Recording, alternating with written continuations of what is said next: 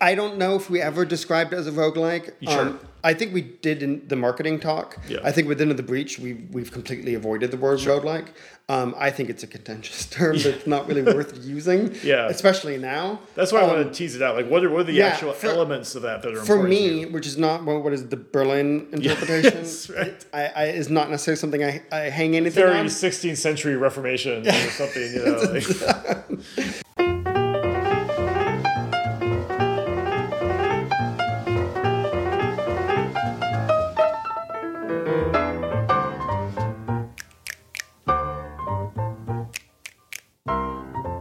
Hi, everybody. This is Soren Johnson, and you are listening to Designer Notes, a podcast about why we make games.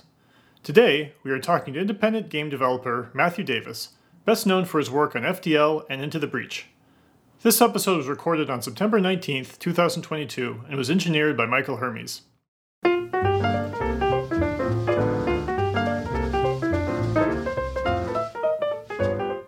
Cool. All right. So where I usually start out with is what's the very first video game that you can remember? I'm not sure. I have very, very vague memories of the original NES with like the original Zelda and the original Mario.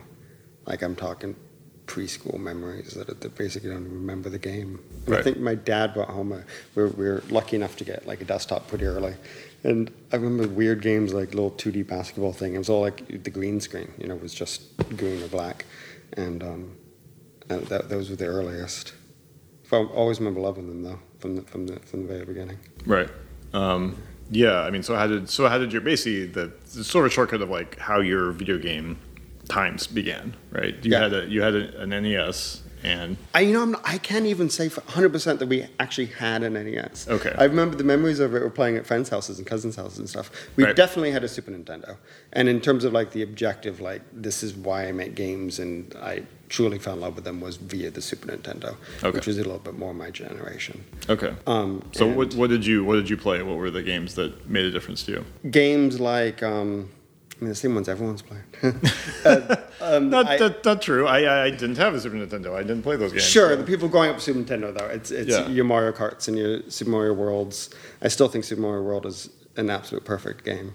Right. My siblings and I played a ton of Mario Kart.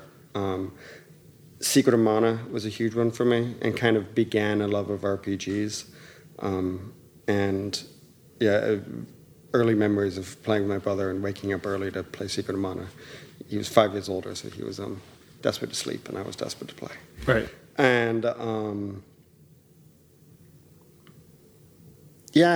moved on to PC games pretty quick too, as well. Though, like Super Nintendo was definitely not the only one. I always split between the consoles.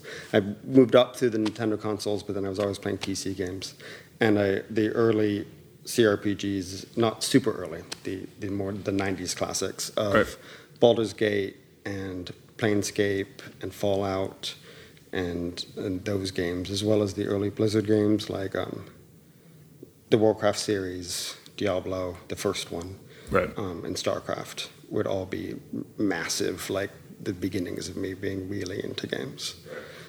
Did you not have consoles at all growing up then? We had an NES. And just a handful of games, your Zelda and Mario, and I remember we had RC Pro-Am. I really liked that game. But I grew up with a Commodore 64, and then we got an Amiga. I basically, scrounged together enough money to like buy an Amiga 500 myself, and had a Mac. So I was just a PC game guy. Yeah, I completely missed basically the whole consoles after my next console after that would have been like an Xbox. I barely played, right? So it was I missed a lot of games.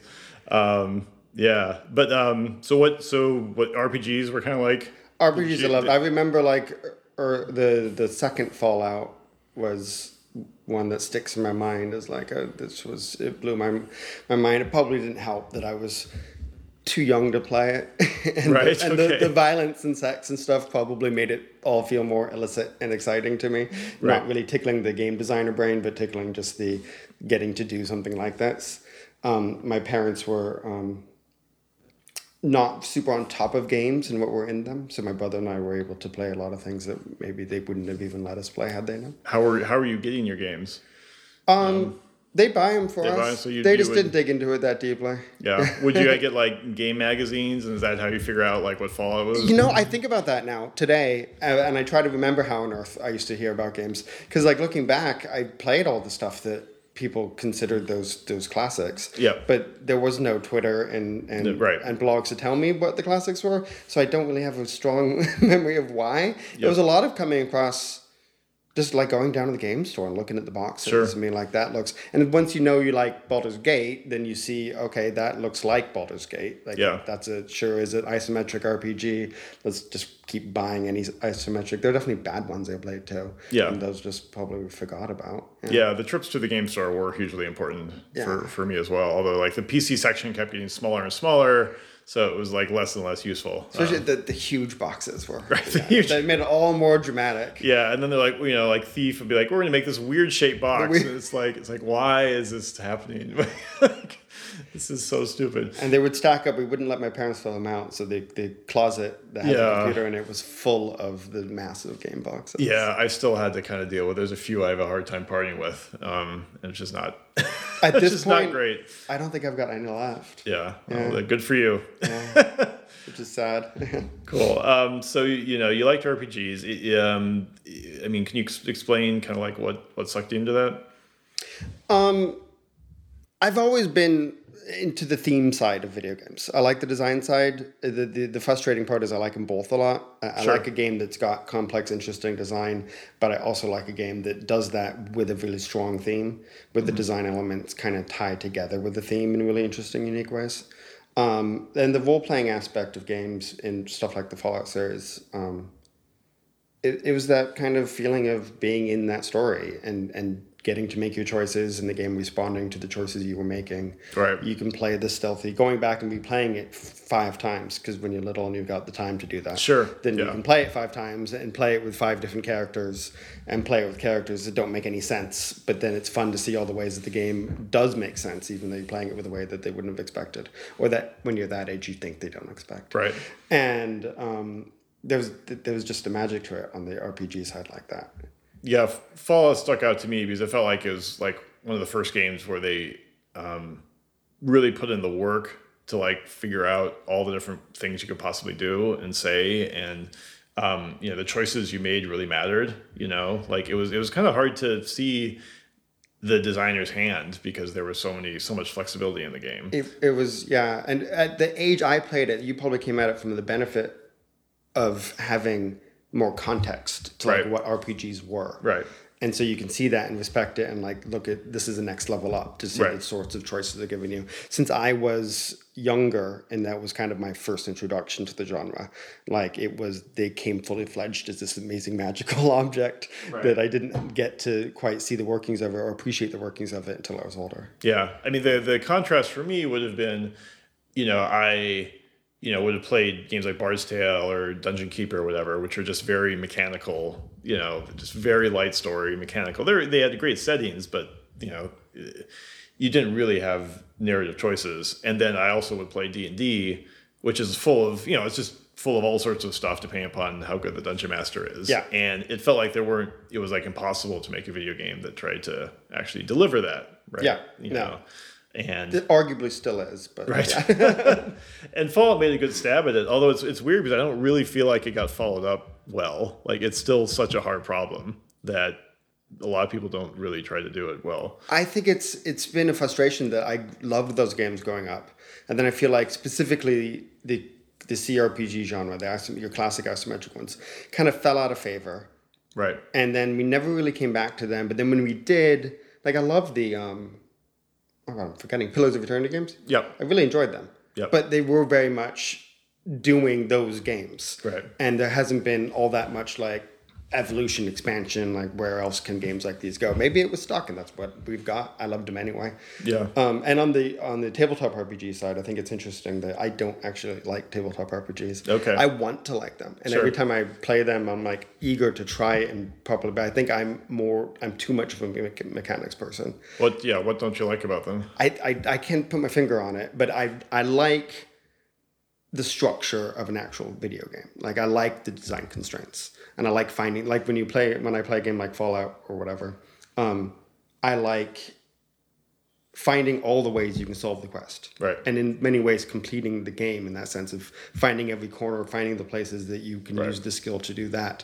And the completely open nature and pure narrative driven qualities of a tabletop RPG, it's not as much what my brain is looking for, I guess. Right. I can't really put my finger on it. Yeah. It's funny, but some people that's, they hit because you can't hit the limit to Fallout, right? You will at some point. Yeah. Find all the dialogue options and try all the different alternatives, and it is possible to do that, where that's not possible with a tabletop game, or they have, but that could be a good thing, just depending upon where you're coming from. It's like a puzzle box that you're just kind of exploring the space that's been created, and it's fun to explore it in all the different ways it can be explored and find all the different things, but it's not necessarily. And for some reason, it doesn't ruin the magic in a sense, because you would think that also, once it becomes a pure mechanical game, you've stopped that kind of narrative magic. But I still find enjoyment in seeing it behind the scenes as well, I guess. Right. Yeah. Okay. What else were you playing? Like, what else was going on during this time? As I mentioned, the early Blizzard games. I had a ton of time going PC cafes back when they were still a thing. Oh, wow. Okay. With my brother. And playing Warcraft 2 and StarCraft and Command & Conquer. Not Blizzard, but same. Right. That's interesting, because I guess I never saw them in the U.S. that was as much of a thing. I mean, I knew they were always big in Asia and other parts of the world, but... They very briefly tried to be a thing. Okay. And it happened to line up perfectly, at least where I grew up, between 95 to 2005, which was my middle school through high school. Right. There were, the one I used to go to with my brother, we had to drive 25 minutes to get there. Wow. But it was still easier to do that than to pick up your PC. We would do that too, and lug PCs to a friend's house and do LAN parties. Oh, I see. Because you couldn't play online. You had to be... Well, yeah, online definitely wasn't as easy to do as it is now. No, I remember the early days of online and how magical that was. But it was definitely, it's more fun to play in person. And same with the board games. The community aspect is a huge part of it. We would lug. So I was in high school in the early 90s, and we would have parties where we'd lug all our computers together and play stuff, but we weren't even connecting them. We were just playing games next to each other, basically. So the communal aspect was still always really, really nice. Yeah. So I guess it's cool to hear that. So you guys would go there, you play RTS games. A lot of RTS games, some FPS games, but definitely more focused on RTS games. I loved other early Blizzard RTSs. And did you get really competitive? Did you get good? No, I never went into but that was before, I think, outside of Korea, I don't think there was a competitive StarCraft scene. Right. I guess what I mean is there's different ways to play those games. Some people, it's the point is I'm trying to get as good as possible. Yes. Finding all the strats. And memorizing your build order and going through the whole thing. No, it was always more social and fun. I was competitive with my brother, as one tends to be with siblings. Sure. And I've always been, I was more competitive when I was younger, and it's an urge I have to suppress, I would say. But it was never out of I need to find mastery of the game. It was just, I want to have fun and also obviously beat the people I'm playing with. Yep. Yeah. Okay, at this point, at this point you're in middle school, getting to high school. Did you think at all about making video games? As a profession, no. I poked at them in the ways that anyone does with not modding, but poking at hacking and breaking games to kind of, because you're having fun and you're cheating and stuff, not in the I'm designing it. I remember making crappy little calculator games on the TI. Oh yeah, sure, right, yeah. Playing them and making them.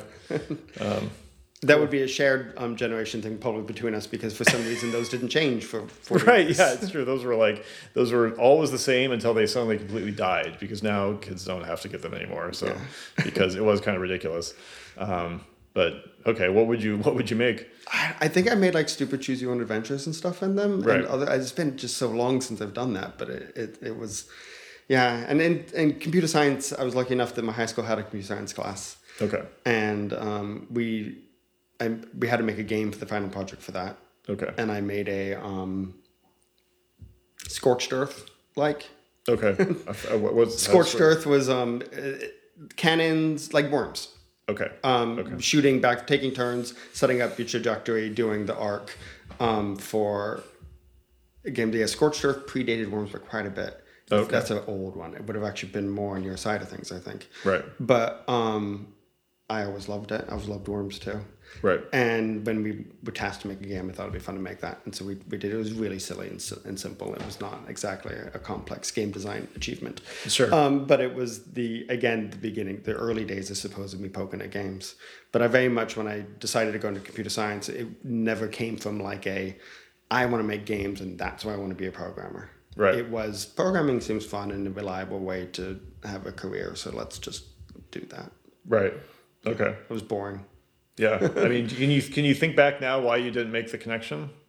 No, I mean, I had the connection. It was always on my mind as like, it could lead down that path. Right. Like programming doesn't lock that door. Right. Sure. Of course. But it's not that I'm looking to open that door. Like it was, and at that day, I was also interested in maybe chasing down, I had not done anything, but stuff with 3D animation and 3D graphics, and maybe on the movie side versus the game side, I've always also absolutely adored film. Right. And so it kind of just was this opens up a ton of doors, and I don't know which ones I'm going to walk through, but we'll see how it goes once we get there. Okay, cool. Yeah. And my brother, I mean, he's going to keep coming up, I guess, was a programmer.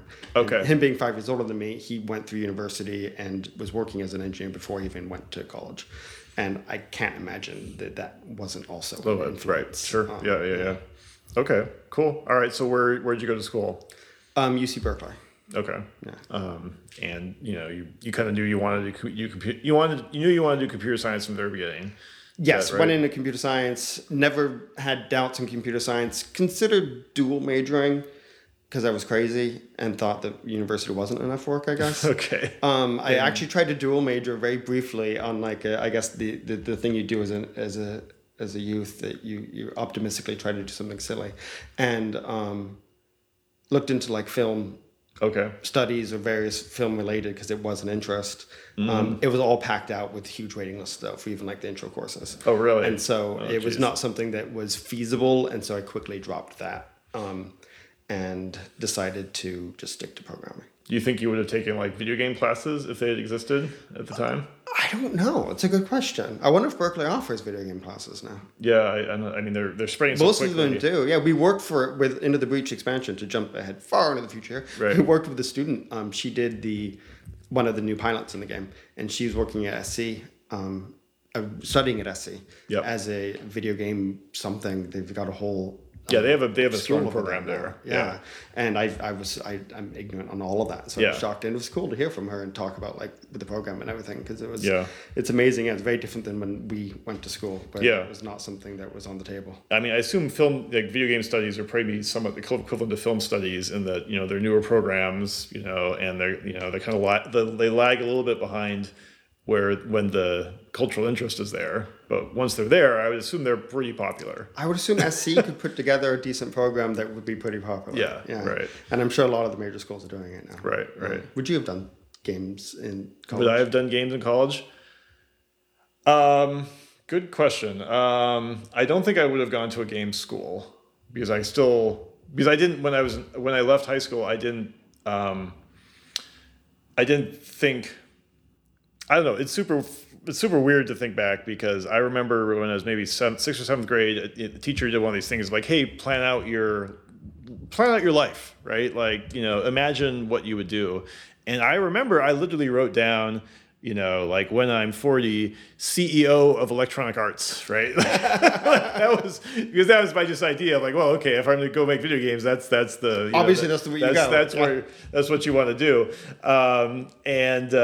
So it was obviously it was somehow in my brain, but it was as a garbled teenager who didn't really know what was going on. And when I went to school, I didn't even know to start taking computer science because I didn't know what the word computer science meant. I knew programming. I did programming. I taught myself a lot of programming, but computer science sounded like I don't know, is that electrical engineering or something? Or like, then I've discovered like, oh, okay, it's just programming. Right? That always bothered me. They computer science and software engineering, and they come up with all these ways of putting a fancier title on it. On programming. There's nothing wrong with calling it programming. Yeah, exactly. I got into the industry basically because I had a friend who had an internship at EA, and like then it really just took. And I had been bending a lot of my courses at school. I bent them into making some sort of video game. Like I was also a history major, and instead of writing a big paper for my final project, I made this simulation of life as like a shopkeeper in England in like the early modern period, right? And so like obviously I was like going this direction. I just didn't know how to get there or what to do about it, right? And this comes up a lot in these podcasts, right? Like people's perception of could they get into video games? For a lot of people, they just didn't think about it, even though you can see they're putting together all of the building blocks. Like, oh yeah, well I did teach myself to program, and I did mod these games, and I build these levels, and oh yeah, I was sharing it online, and I was doing all these things, but yeah, I didn't think I was trying to become a video game developer, right? It's just fun. Which you learn so much more that way anyway, when it's not like I'm going to sit down and focus on studies. It was the thing you did to not study. Right. And so, yeah, in hindsight, that's obvious. The thing you did to not study was probably the thing you should be doing. Yeah. But, it definitely... there was an aspect, at least by the time I was going to school, that the industry was also already at its peak, like, almost you shouldn't do it. Like, it was the... Oh, really? EA wife or whatever. EA spouse thing? Thing, yep. And all that, the crunch, and one of the big studios, and the churn, and you already knew that it was... You felt like every guy in CS and girl in CS wanted to do right. This games. Is a competitive industry. You have to work horrible hours. It doesn't sound pleasant, and the pay is terrible compared to anything else you can do with programming. Right. And that's really interesting to hear that would have been kind of like the perception at the time in the late aughts or whatever we call them. My perception obviously could have been wrong, but that was the there was a lot of that going on. It's interesting that it's a perception because for a lot of people, they just go into video games with starry eyes, they don't think about the problems with the industry. Right? I guess it was the benefit of definitely being very fully in the internet era by that time. Yeah, and so you were seeing a lot more of the discussion, I guess, online of how horrible it could be to work in games. And I definitely knew, even in college, when I would think about games, the independent development was always high on the list of potential for me in terms of things I would be interested in. And a friend and I used to kind of make little prototypes together, and we'd talk about making games in terms of just independent development in the future. What was your model for that? To say that like you could do independent? Because I didn't, I came out of school in the late 90s. There wasn't, there should have been, because things like id is sort of independent development, but like there wasn't really what I would think of as like an independent model, because even if you make a game, how would you sell it? Right? Yes. Oh yeah, for sure. And it was early days in that scene as well, and it's hard for me to pinpoint exactly what it would have been. But is because you were hearing all the horrible stories about the studio life, there was already the murmurings and discussions of the independent stuff. And I think World of Goo came out when I was in my last university. Okay. And they were just a team of two, I think, for World of Goo. Yep. And so there was at least one example of, look, these people did that with two people, and you can do it. This is possible, right? And I've always been a relatively independent, doesn't work well with others when it comes to the projects. Right. And so the getting into the big cog versus just doing what those guys did was always... How did you know that when you're 22 or whatever? Because you wouldn't have been on like a big team or something. Well, no, you're not on a big team, but you will do enough group projects that... Right. In general, you get a vibe of your own social capabilities by the time you get to that point. And I never thought I would like and did not like when I engaged with the office life and like normal work like that. Yeah. Okay. All right. So what did you do then when you graduated? I went and got a job at AAA Studio.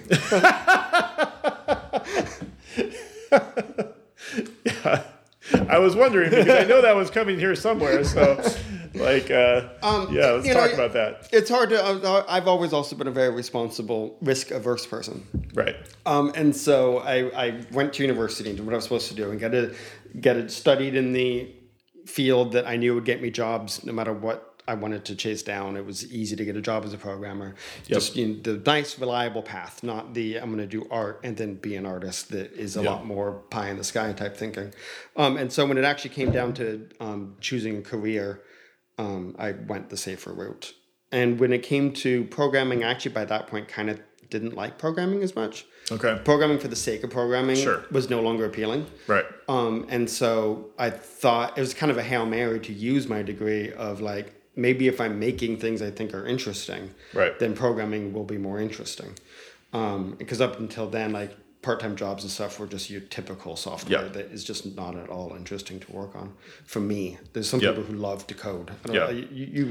I don't love to code. I just code to make games. Yeah, I had a bunch of internships over, my college years, and they were fine, right? But it was not, it's not particularly enjoyable. It's a job. It's a job, and it's not the worst job. There's definitely worse jobs. Intellectually challenging and interesting and whatnot, but I'm never the type to get distracted by when I'm programming to be like, oh, wait, I need to go spend 2 weeks optimizing this because I love the technical challenge. Right. I've definitely worked with like my friend in college. We started with some independent design back then. He loves the tech.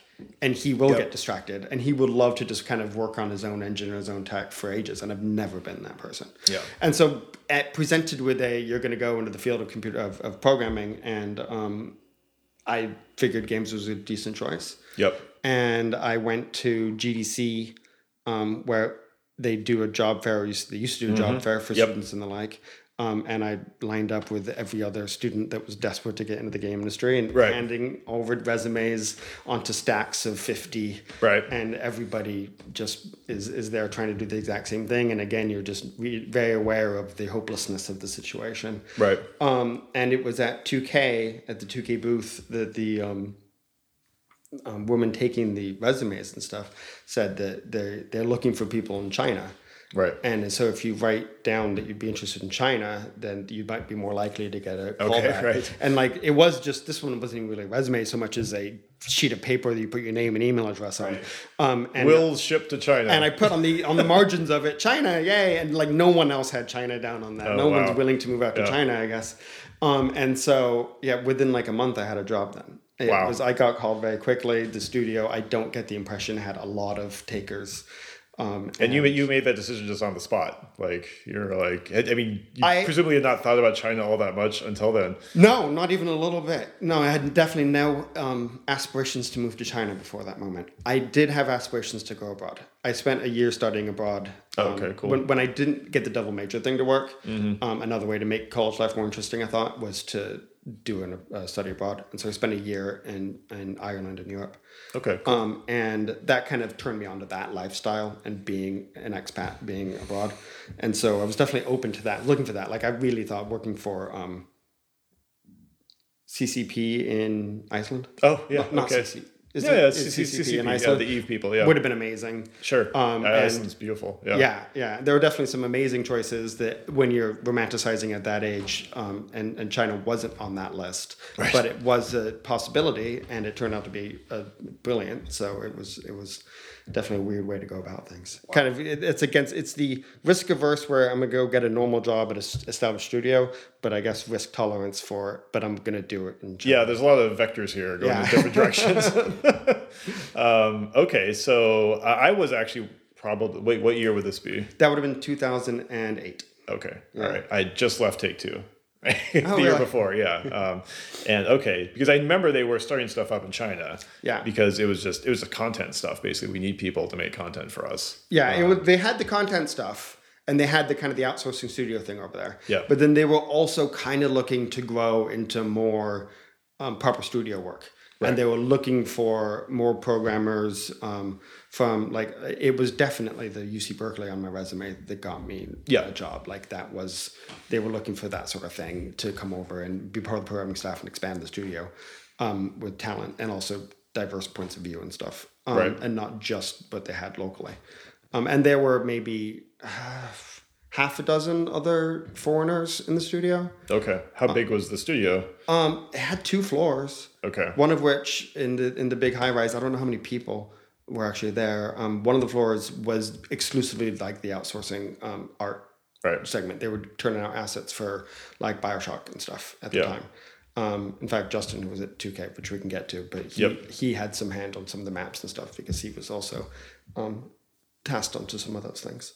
And other than that, though, it was actually pretty small teams. Like my very first game was MLB 2K, and embarrassingly couldn't even tell you which one it was.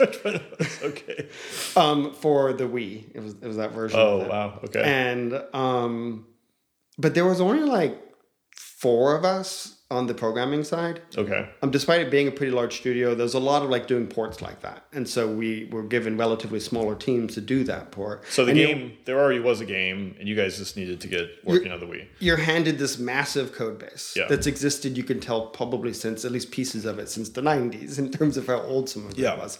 None of it's documented. None of it's commented. None of it's there's old. Like the old studios that worked on MLB over the years, like will have random structures and class names and like engine pieces in there scattered throughout. It's a fascinating project if you are purely looking for like code archaeology in games. Right. MLB in 2008 would have been an interesting one. Yep. As a very first game like project. Trying to sort through someone's garage or someone that you don't know. Yeah, right. And just making those couple changes that you need to get motion controls, like fitting. Right. Right, because that's actually, it's not like you're just porting to a random device. You have to actually make changes to the system. Yeah, and making the UI changes and the control changes. I was always on the gameplay side of things, not like the making it run on the system side of things. Right. And so were you like handling like swinging the bat and stuff like that? Yeah, that sort of stuff. Yeah. Right. I did this tutorial. I was really proud of like just getting full control over. You go do the tutorial, right? I'm brand new in games. I've never really done anything professional, and I'm getting to make the tutorial to an MLB 2K game.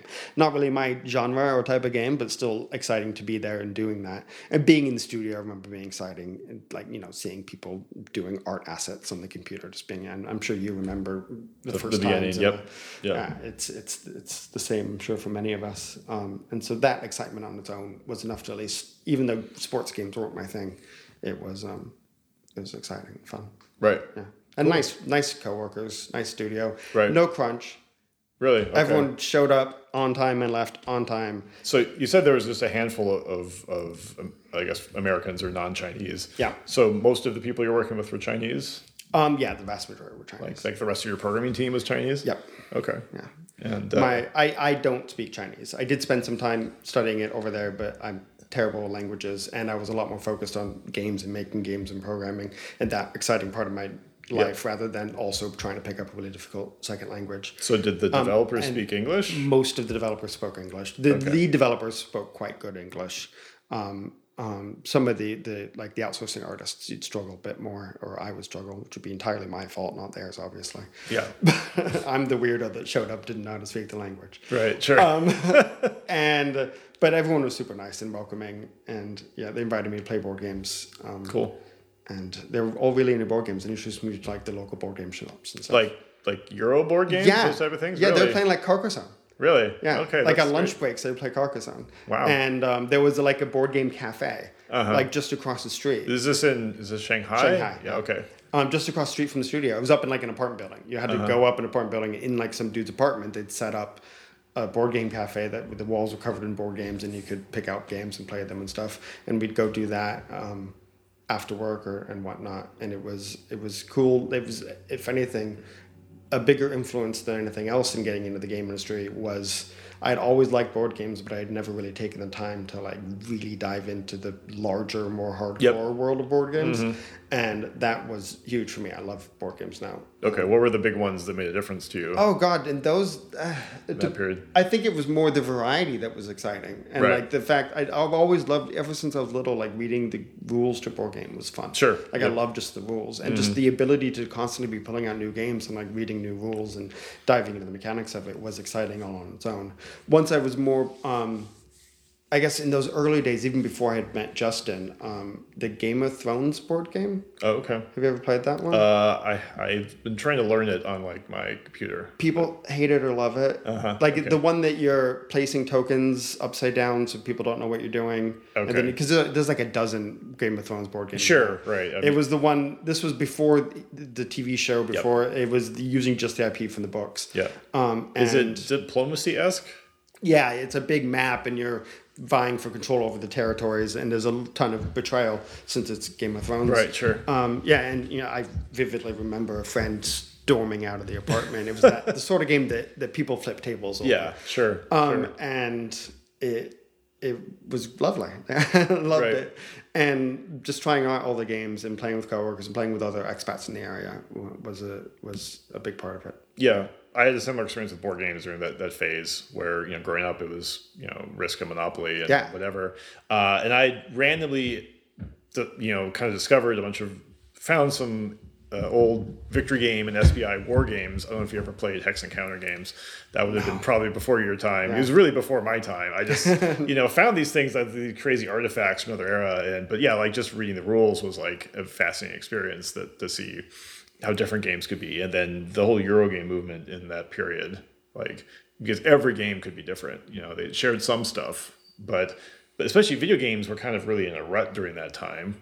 So maybe that it was a place to find more exciting design. Yeah. Because that was really pre-Steam, and to make a game, it had Best Buy or Target would only stock so many games, right? So the game design tended to be fairly conservative. The teams were getting bigger.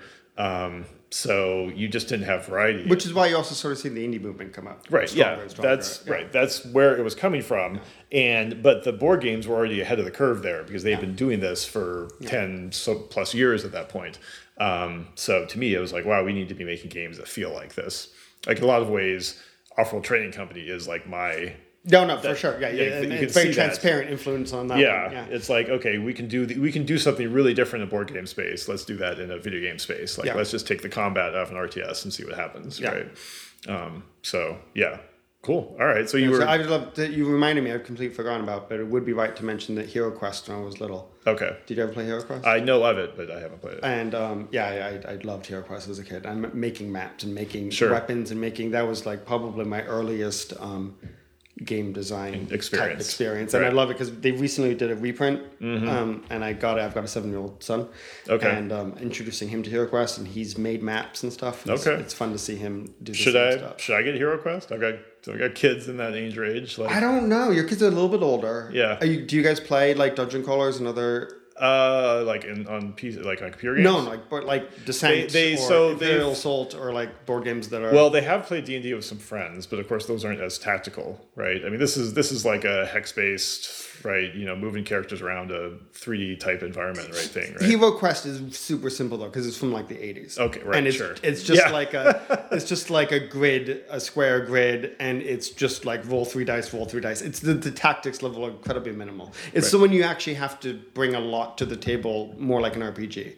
Okay. And they describe it as a game system, unlike the box. Okay. Because they're always kind of wanted it, I think, to be D&D adjacent. Okay. If you play rules as written raw, it's pretty dull game.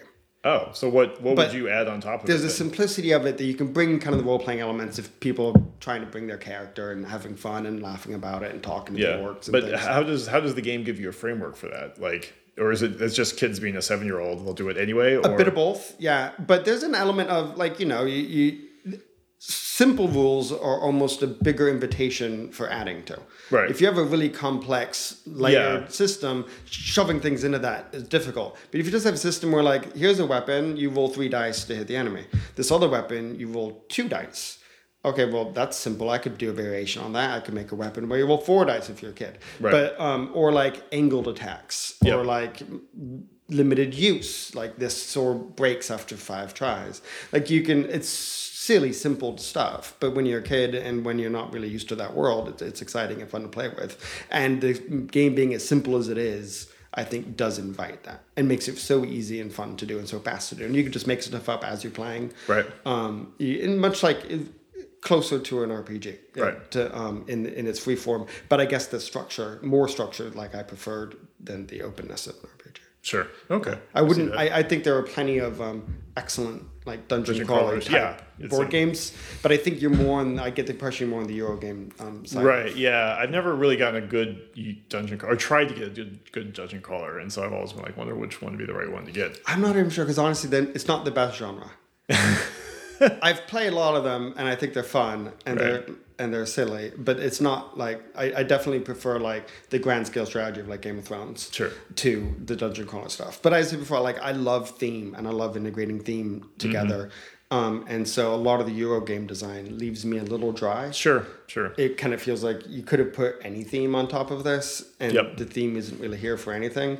And so that always leaves me feeling like I don't really want to. Yeah, it's tricky things with board games because there are some games I love, but I can clearly see that the theme is not particularly important. Occasionally you get a game like Diplomacy where it's just this beautiful marriage of like you can tell it was just that was the whole point. The name's on the box. It's exactly what the game's about. It seems like it's the highest goal to get to. Yeah, when your mechanics and your theme all like mesh perfectly, it's magical. Yeah. I have a sort of mini rant I've given a few times about I assume you played Ticket to Ride. Yep. So do you know what the story is of Ticket to Ride? I didn't know how to story. Okay. What do you think Ticket to Ride is about? You're running a railway company? You are not running a railway company. You're not. In Ticket to Ride. No.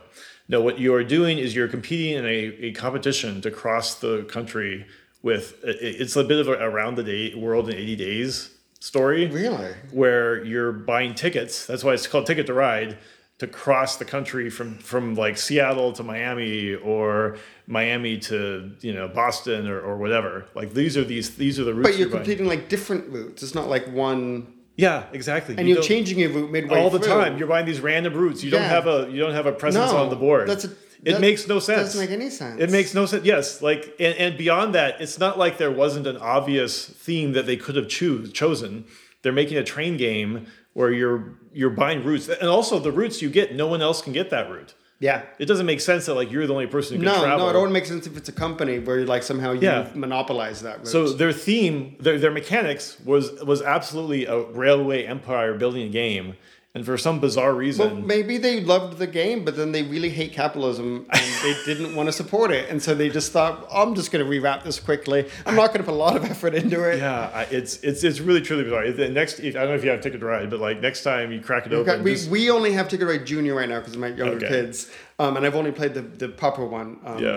But read the first page, that you usually ignore in the rule book of here's the story. But see, I don't though. I love reading that because I love the theme and I love when it all gets together. But the Ticket to Ride I've only played in like board game meetup type situations. So I've never been the one to dig into it. It's a good example of just how, and then it's kind of like, okay, if you get this wrong, who owns the theme of the game? Because to me, like the players own the theme, or the setting or whatever, because they'll tell you this is a railroad. They'll tell you this is a railway empire building game, and it doesn't matter what the designers say. Yeah.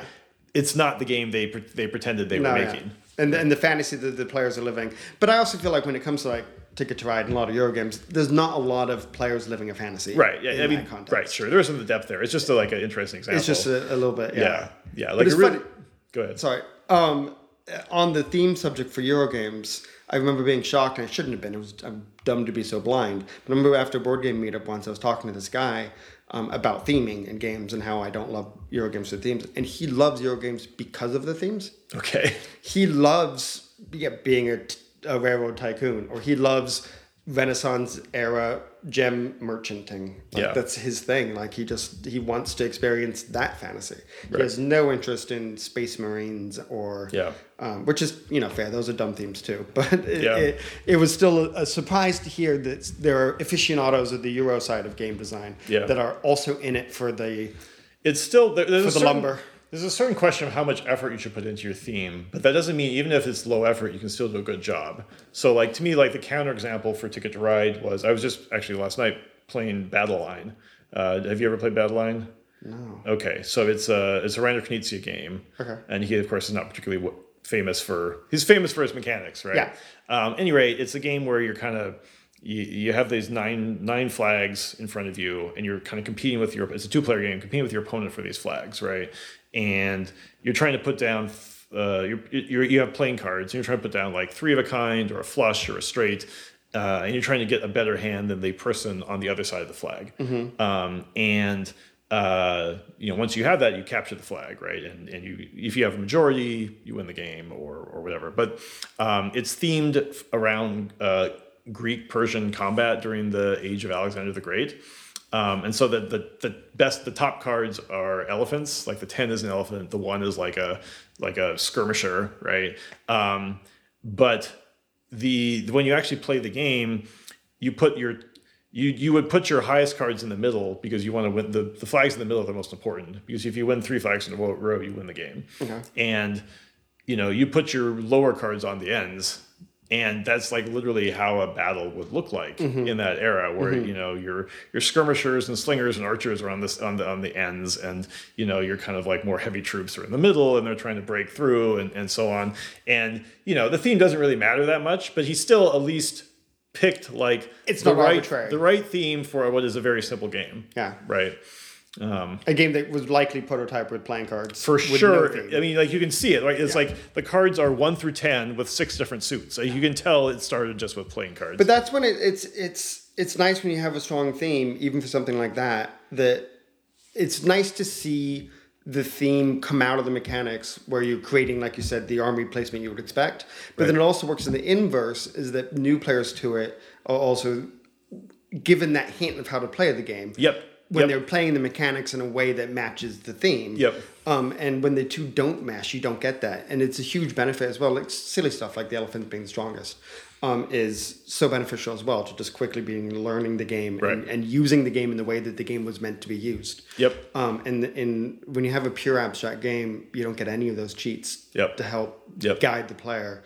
And a thematically rich game, I think, makes it so easy to teach and so easy to introduce. And get people. I totally agree, because people are going to have to, at some level, when they're learning a game, they have to guess, not just what their strategy is, but kind of how a rule is going to work. Yeah. They're going to remember it easier if it matches correctly. Yeah, if it's an intuitive, okay, I'm in a battle, and this makes sense. Yep. I don't need to worry about the abstract strategy here, because I don't even know it yet. But I can pretend to be a battle commander, and that makes sense. Yep. Cool. All right, well, let's get back to... No, this is a great conversation. We could just do board games, if you like. All right, let's get back to China. So you're making MLB The Show. Presumably you did a few ports and these type of things? I think it was just MLB, and then from MLB we went on to Top Spin. Okay. Which was the tennis game for the Wii, and I think it was Top Spin 4. Okay. And Justin and I were both put on it. And Justin entered the studio at this point. Okay. And he and I were sat next to each other. He was the junior designer. So you were randomly put next to each other? We were both assigned to the project. So sitting next to each other wasn't completely random. Right, sure. Right. Well, you were random anyway. But so yes, 2K married you. 2K married us. He was a designer and I was the programmer on Top Spin 4. Neither one of us were particularly excited about. Yeah. But we enjoyed working together and quickly became friends outside of work with board games. And it all kind of went from there in terms of where Subset Games was. But the Top Spin project definitely, I think, wore on both of us. And I quit shortly after that. Actually, I technically quit, I think, before we managed to get it out the door, but we were very close to the end. And I went off on a bike trip and spent 4 months biking around Asia. And then Justin, I think, went part-time shortly thereafter. And at some point, we decided to start working on FTL. Okay. When you quit, did you think you still wanted to make video games? Or you I think I was kind of like that same point in college where I'm not really sure what I'm going to do. There's still a reasonable amount of doors open for me. I didn't love going into a studio and working on a massive project with a massive code base that I barely understand. Yeah. It was just an unpleasant experience. On a game. I mean, it's hard. Yeah, it's hard to just think. I don't want to be mean to 2K because honestly, they were generous to me, and it was such a great experience and an opening experience in the games. My lead programmers I worked with taught me so much about programming. And it was just at the end of the day, the games are not my sort of thing. Yeah, and as I said, the whole point of why I went into games was I want to be programming something that I'm excited about the end result of. Yeah. And Top Spin and MLB weren't really the result I was looking for. Yeah. It is cool to have I still got a boxed copy of Top Spin upstairs. Sure, yeah. My first game was Knockout Kings, a boxing game for EA. And I don't... And you revisit it all the time because you love it. Your favorite game. Exactly. I never really thought about boxing before, and I haven't really since. So, okay. So how did you two decide to start making something together? FTL started as a hobby project and was only intended as a hobby project. It'd be super interesting to hear Justin's take on this, because I assume you've gone through now at this point when we overlap. Yeah, I talked to Justin. He told me something about there was like an internal pitch process at 2K. And I don't remember if it really intersected with FTL, but like they were asking them to put together games because they wanted to make the Chinese team wanted to make their own game, right? And so they were looking for proposals. And the studio head, who was French, also wanted the studio to be more independent in making its own projects and not just being an outsourcing. He had aspirations for more, and rightfully so. He was a nice guy, and the teams wanted to make more. And there was an internal pitch process, perhaps, and I wasn't directly engaged with that. Okay. We pitched some dramatic changes to like Topspin and stuff, and he was actually pretty open to it, but we never chased him down in the end. Sure. Like at one point, we tried to say like Topspin could be first person. Right. I think I was excited by Far Cry 2 and all the really fun hand animations and stuff. Right. But I think he was involved with some of the early attempts that they had at new IPs and new games, because after I left 2K, I didn't have any connection with him again. He stayed part-time as a consultant. Right. Okay. And specifically as a design consultant. So I think he's had a lot more overlap with that kind of process than I did when I was there. Right. Yeah. Okay. So you guys, at some point, you guys just talked and we just decided to make something. Want to try to make something? Yeah, it was always, to my memory, started out as a you would hear at the time, and I assume it's still advice they give today for aspiring game developers, that a portfolio or hobby games and independent games can be beneficial for trying to get a job somewhere. And we both were more interested in maybe moving to a studio that made the types of games we liked more. And so we thought maybe some sort of hobby game, and also just for fun. Right. Just like right now we're in a position where it's really cheap to live in China. Sure. It was just dirt cheap to live in China. Yep. My salary wasn't amazing in China, but it was definitely sufficient that I could put away savings to be able to exist in China for a while. Right. And so we were in a position that we could kind of have that freedom without kids, without any other responsibilities to float around. But it was intended as a 6 months, put on your resume, go get a proper job afterwards. Right. And then 6 months went by and we had accidentally stumbled onto something far more interesting than we expected to. Okay. And I do say accidental because it does feel that way still. Right. Okay. I think a lot of game design is accidental. Okay. So how did you pick what the game was going to be about initially? Good. We could talk about board games again. Okay. We were playing a lot of Battlestar Galactica. Okay. Have you played that one? Mm-hmm. Yep. That's an amazing marriage of theme and mechanics. Sure. That's for sure. It absolutely captures everything. Yep. And that kind of spaceship management thing was cool. Mm-hmm. And we were also playing a smaller game called Red November. Okay. That's like a sub game, right? It's actually sitting on the shelf behind you. Okay. I just introduced it to my son. Right. It is a submarine game with gnomes in a submarine that are desperately trying to survive. It's got a lot of interesting mechanics, but one of them is a time system that they've got. So you've got 60 minutes to survive inside of the sub, and the sub is lighting on fire, and the oxygen is running out. Oh, okay. A lot of stuff there. And you're opening doors to, you can get flooding in one room, and if you open the door to that room, the flooding spreads between the two rooms. Yep. But you can use that to put out fires.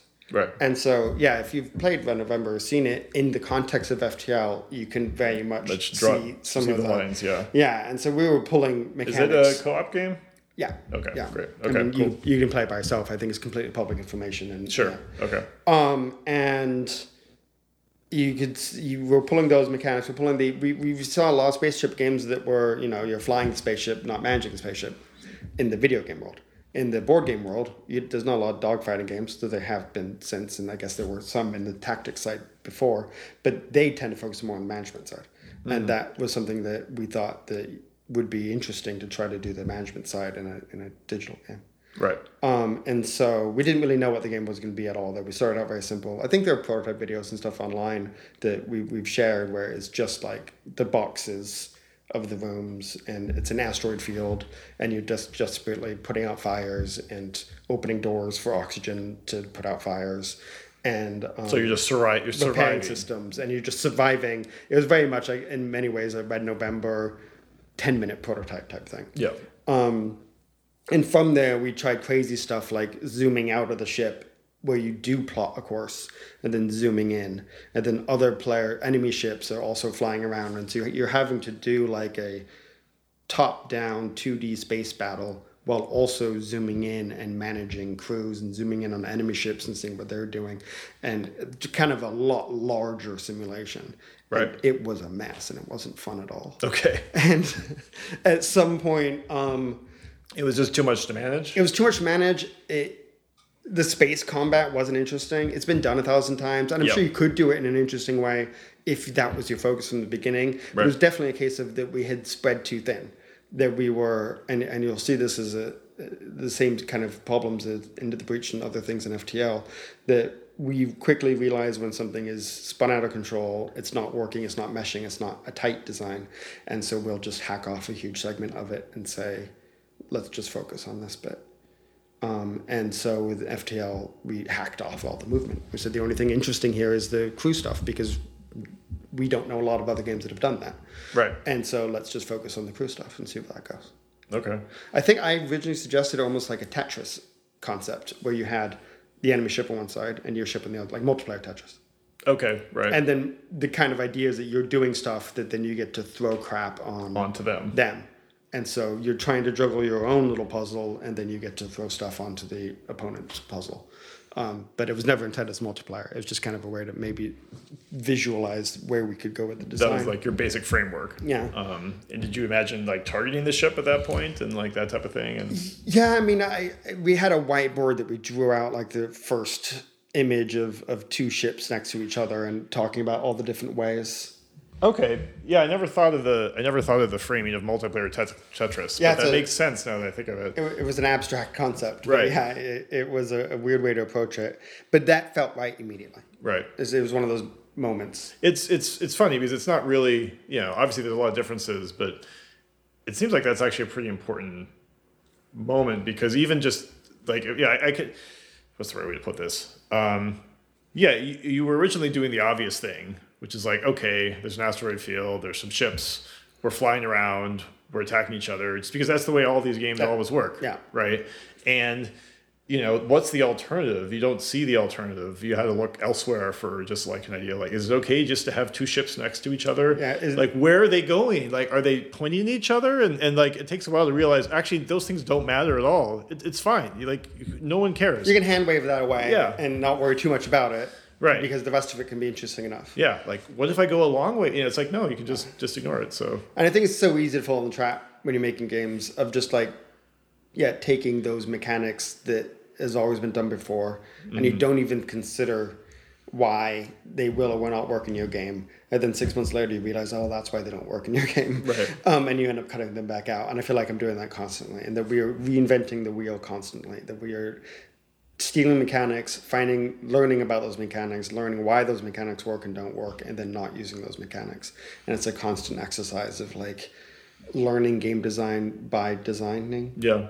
It feels like, I don't know how this compares to other fields, but it feels like it's actually fairly important in video games design to actually know the history of video games and why choices were made, or at least how we got to where we are. Yeah, it's hard to get, because the full context of the full history of video games now is difficult. Sure. And I don't know if you really need the full evolution, as long as you it's like a math theorem. Right. That do you need to know all of the attempts at the answer before someone got to an answer? Right. Or do you just need to fully understand the theorem and the proof that we have now? Right. But then you can't just steal that proof and use it randomly. You need to really understand the mechanics and what's happening there before you can use it in new and interesting ways. Right. And it's useful, for example, to know that League of Legends essentially derives from a Warcraft 3 mod, right? Yes. And that's why a bunch of the ways that game works were just things they inherited from Warcraft 3. They weren't necessarily things that they chose to make the game work that way. It's nice to know that context, though. I think it's interesting to examine the game and that they've kept it. Right. Like I still find playing those games today, I still feel like I'm playing a mod. Right. it still kind of carries that baggage with it. Yeah. And clearly there's a lot there that people enjoy. Right. It's not my cup of tea, but I think it's fascinating that there are mechanical decisions or controls decisions that's kind of a reason why, but that's not really the reason why. Like, why do we keep it? Just because that was the history of it, that's not enough of an answer. Yeah. We must have kept it because it works in some way and it does something interesting. Yeah, or they're just afraid to change it also. Like, it's just hard. Like, there's some things, which one is it? I mean, it's been a long time since I've thought about this, but like Dota 2 kept, I think it kept creep denial, where you kill your own characters. Like, you get XP for killing your own minions, and League of Legends did not keep that, right? And so, that was 100% just something they inherited from Warcraft, right? And yeah, it's like at some point you have to ask, like, is this making the game better or not? Or is it just, this is the way people are used to playing it? Yeah, well, and I think we all fall in that trap too often. This is the way people are used to playing things. And not, what is this actually doing? Like, what's the purpose? What is the purpose of this mechanic? What is the purpose of any given element? How is it influencing player behavior? How is it influencing strategy? How is it making the game feel? What about it does that? Like, those questions that Justin and I are constantly arguing about when it comes to not just the games we're making, but also the games we're playing. And I assume most designers are. Sure, right. But we're pretty insular and not that exposed to much of the rest of the game industry. So who knows? Okay. Well, one word that has not come up yet is roguelike. Ah, yeah, roguelike. So how important is that, or is that wait, go ahead. No, yeah. Tell me. Yeah, I don't know. We've done a couple interviews recently about FTL because we just came up on the 10th anniversary. Right. And with the launch of the Advanced Edition for Into the Breach, I was doing interviews as well, and the subject of not just why was FTL a roguelike, but why did everyone start making roguelikes? Yes. In 2012? Mm-hmm. Is a question that I don't really have a great answer for. Right. I think, and the thing I've mostly said is that you cannot overestimate the influence of the original Spelunky. Okay. That first Spelunky version, the free version, I think was played by a ton of budding designers. Justin introduced it to me, and we played a ton of it. And it showing you what you could do with a roguelike framework in a new completely different genre was revolutionary and definitely was an exciting change. Okay, well, talk that out, because roguelike can mean a whole bunch of different things. So what was the key elements there that, like... I don't know if we ever described it as a roguelike. Sure. I think we did in the marketing talk. Yeah. I think within the breach, we've completely avoided the word roguelike. I think it's a contentious term that's not really worth using, especially now. That's why I want to tease it out. Like, what are the actual elements of that are important for me, which is not what is the Berlin interpretation. Yes, right. Is not necessarily something I hang anything very on. 16th century Reformation or something, But go ahead. I think the permadeath nature of things, the run-based system in general, I usually fall back on, I think other designers as well, fall back on run-based now instead of roguelike. And which kind of incorporates everything of the core, the randomness, because it wouldn't be run-based if it wasn't at least partially random. The permadeath feature is also what drives the run-based nature of it. And I think that's that's the only really important stuff to me. Stuff like the dungeon crawling and all the conference roguelike discussions, I don't think. But I think the name is silly for that reason. Like, we shouldn't be calling it roguelike. Yeah. It should be called run-based or something like that. Yeah. And while I definitely did play like a lot of NetHack back in high school, and I was familiar with the roguelike genre, we were approaching it more from like the Spelunky framework for how you can make a roguelike. And I think another influence, and I don't think it should be underestimated, is board games. Not just on us, but on the industry as a whole. That you said you were getting, once you leave the world of Monopoly and find this whole world of board games, it's a lot of exciting stuff with a lot of exciting, unique designs. And board games are inherently run-based. Sure, yeah. You get out a board game, you randomize the deck and everything, and you play for an hour or two, and if you lose, and it's over, and you put it away. And I think we were coming at FTL from Red November and Battlestar Galactica, as I talked about, and a love of board games, and it's inherently just a design structure that I like. even if it's you don't even have to point at the roguelike to find that design structure. And I think it's super satisfying. Right. And it also makes it so much more fun to develop. Yeah. But at the time, I think the pitch for FTL was just like, we wanted death to matter. Yeah. I mean, it's weird because you could almost describe roguelike or whatever from the opposite perspective of like, well, what was going on in the industry at the time? Like at the time, it felt like progression and persistence was the thing that people assumed games should have, right? Yes. And to some extent, accessibility as well. Yes. Like in just in the terms of which the roguelike difficulty. Never, yeah. Right. And those are all things that can be good, useful tools for a lot of games, but it precludes a lot of different types of play experiences. You said the randomness falls out from it being run based, but I do think I want to emphasize like what's really important is that you're not tempted to keep using the same tricks each time you play FTL because you can't. Yeah, because you're not guaranteed the same type of weapons or crew or whatever. Like to me, that's just like such a fun. I mean, it's really so basic, but a lot of games just don't do that. Right? They do now. Well, they do now. They didn't at the time. But a lot of games don't do that because it's scary. You don't know what type of experience the player is going to have. I mean, we wouldn't call it roguelike, but certainly the reason I was very always into the Civ games was just the random maps, right? Civ is in many ways. I mean, I guess you can save your run, but I don't feel like you normally do. Like you normally just play a game of Civilization through to the end and the story that you get while you play it. Sure. It's a 20-hour roguelike. Right. But it's in some ways still structured like that. Yeah. Or like a board game. Yeah. And to me it's just like, well, I want a unique experience each time I play. Yeah. And it's actually just very straightforward. Right? There's nothing complicated about that. Yeah, that's fair. Yeah.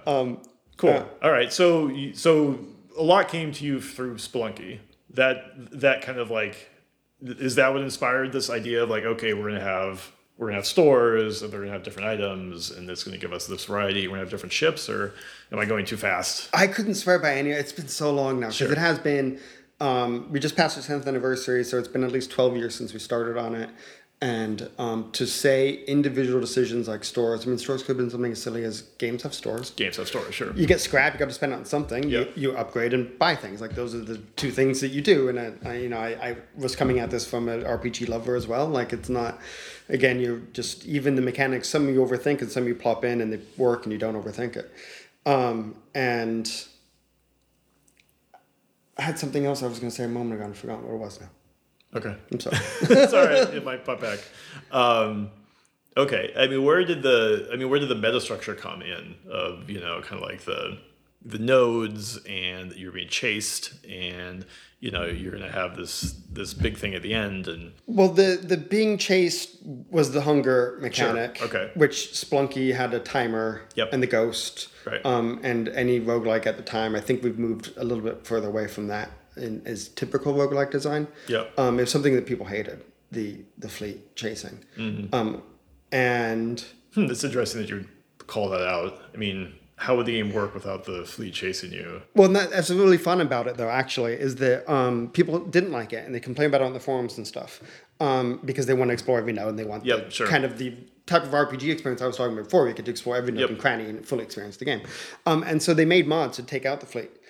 And it was always really fun seeing those threads because at least half of them would it was a light bulb moment of now I understand what the fleet mechanic does. Right. And before I took it out, I thought it was an annoyance, but now that I took it out, I can see that the structure of the game relies on it. Right. And it was really fun seeing people discover that design by poking in our game.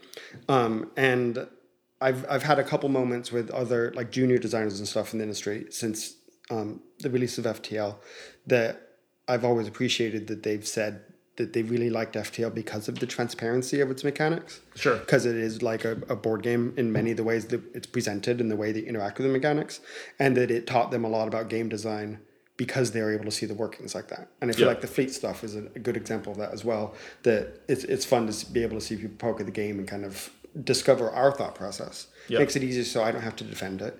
Yeah. There are definitely times where I have explained our thought process to people and it works or it doesn't work. It's definitely easier if they can experience it themselves. Right. Yeah. I mean, it seemed pretty clear from my point of view, what the intention was, but it wasn't something we thought we would confuse people by doing. Like it wasn't a brilliant piece of game design, but I think it's a good example of how much the player base on a whole, which we're covering all the time, the industry and how you make games is quite opaque and difficult to understand. And if they haven't overthought it, then a decision like that isn't trivial. Right. Well, and also players don't come to the game like without all of the assumptions they brought from all the other games they've played before. And it's a reality. You have to at least understand that that's something that's going to be happening. For sure. And sometimes the mechanics, even though they're important to the structure of the game, can be annoying still. Yep. Just because it is a correct or typical or like the game needs it to work. Like I think the weapon breaking in Breath of the Wild is an example that it kind of have a pet peeve of the people complaining about it. Because in many ways, it's like the fleet, where it's clearly a mechanic designed to influence the player behavior in the ways that they wanted you to. And I don't think it's inherently on its own a bad design. But on the other hand, it drives people nuts. And even though it's doing the right thing for the design and the mechanics and pushing players to explore and use new weapons and things and not hoard, it's not succeeding because it's not no one's enjoying it. Right. So there is an alternative, right? Like what you could have done is just done one directional movement. Right. And could have not jumped back. You wouldn't need the fleet at all. Yeah. Right. It would be a much more linear path, obviously. Yeah. But kind of the Slay the Spire structure. Yeah, exactly. Yeah. Right. And you still get some branching choices, but you're mostly. Yeah, that's a good connection because I kind of feel like maybe that is the way. Yeah, that's the easier design to get players on board with. That's the design that you see all the time. All the time now. Yeah. People aren't doing the fleet, so maybe the fleet was no one like that. It worked, but yeah, I mean, you really should think about these things of like, okay, what's the point of this? What's the best way to like get that without annoying the player or making them feel like they're missing out on something? Right? Even when you're right, you might not be right. Yeah, and you could be more right. You could be more right. Yeah, and I think it's the classic that the player is never wrong. Right. Yes. If they're complaining about something, sure, I can tell them why I did it, but I can't tell them they're wrong. I can't tell them the fleet is fun. Damn it, go enjoy your fleet. And so it's something that it's just a difficult part of the process. Well, as a Civ 4X designer, I mean, I have all sorts of things. Examples of things that were in the game that we thought had a specific purpose, and we're like, oh well, you have to do this because of that, and then we eventually figured out a way to get rid of them. And the game just got better, right? And you can't cling to things too long. Yeah, for sure. It's like, well, we've done this since Civ 2 or whatever, and yeah, exactly.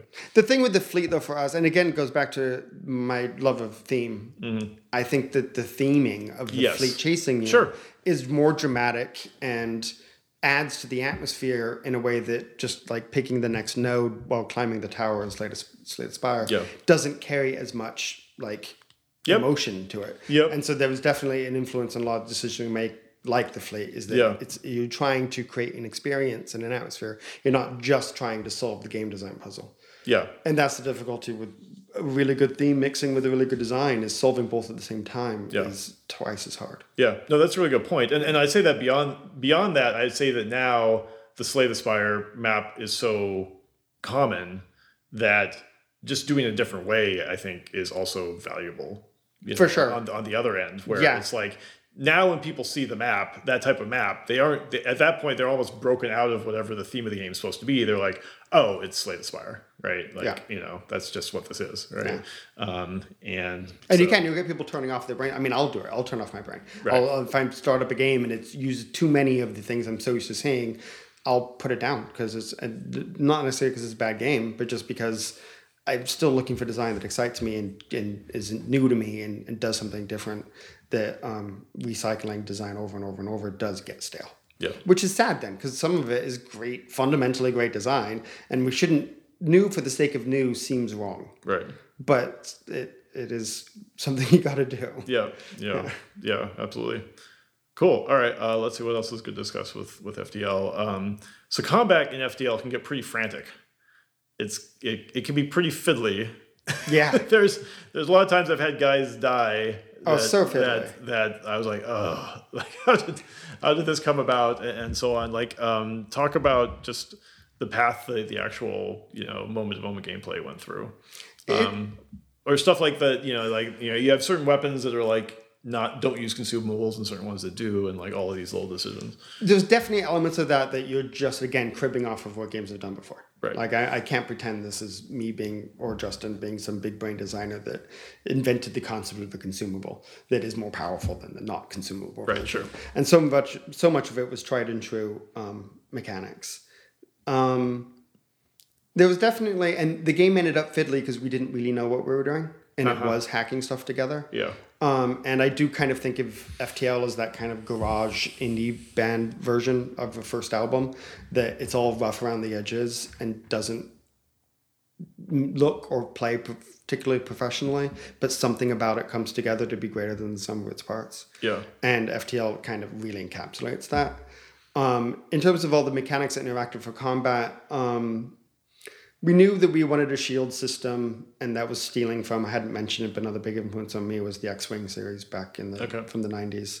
And the power management as well as the shield system was me stealing from that. Okay. Oh, really? The power management system I'd never seen before. In the X-Wing series, you can divert power from engines and shields and weapons. Right. You're only dividing between three things. Okay. And I think it was only, there's like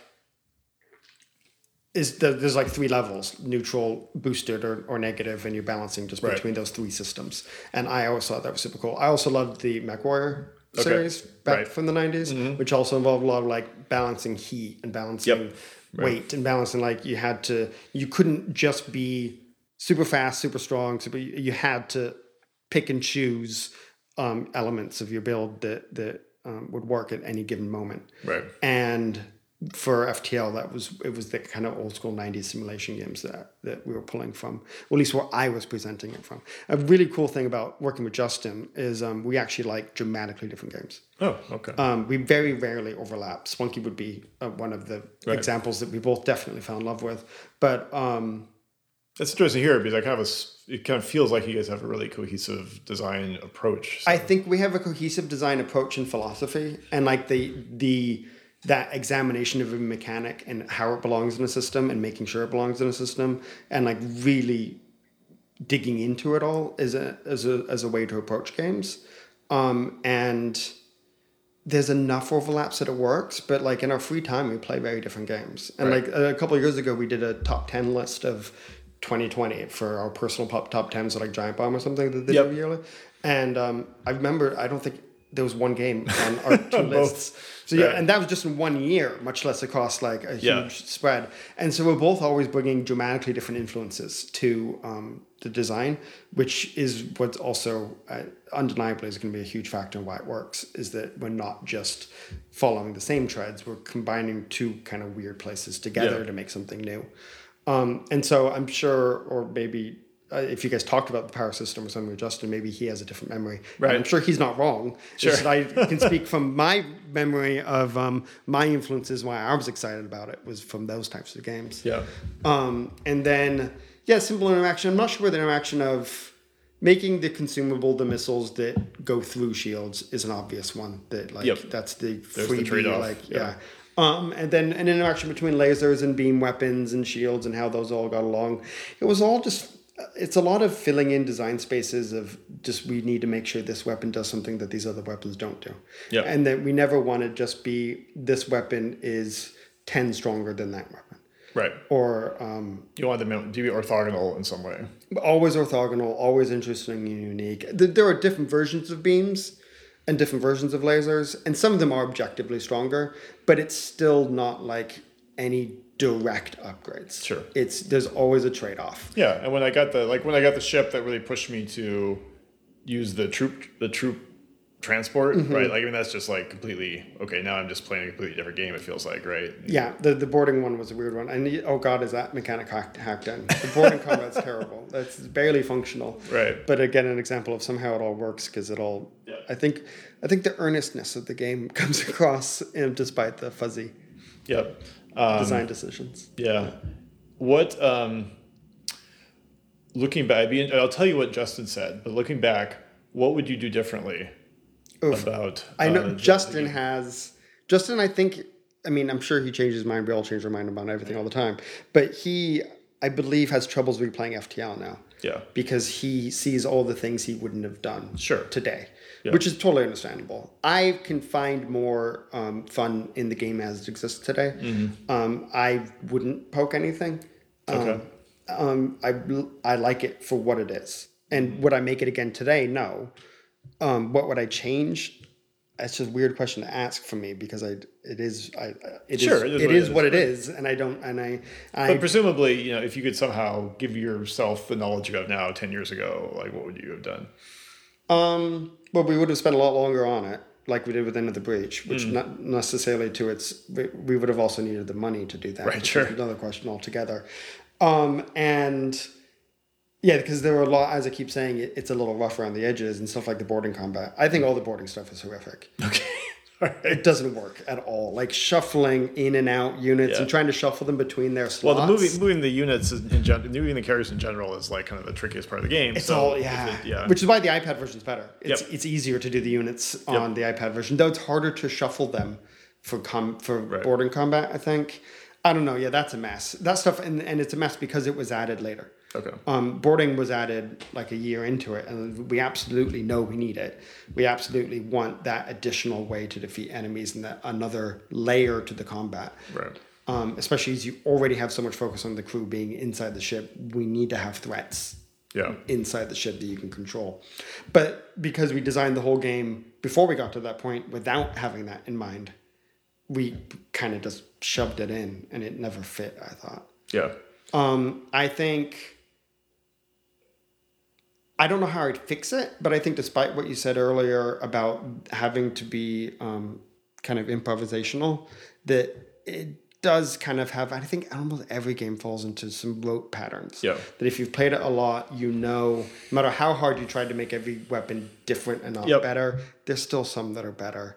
And I don't know how you fix it, but there are definitely upgrade paths that I do every time if I'm just playing for fun, like with my son.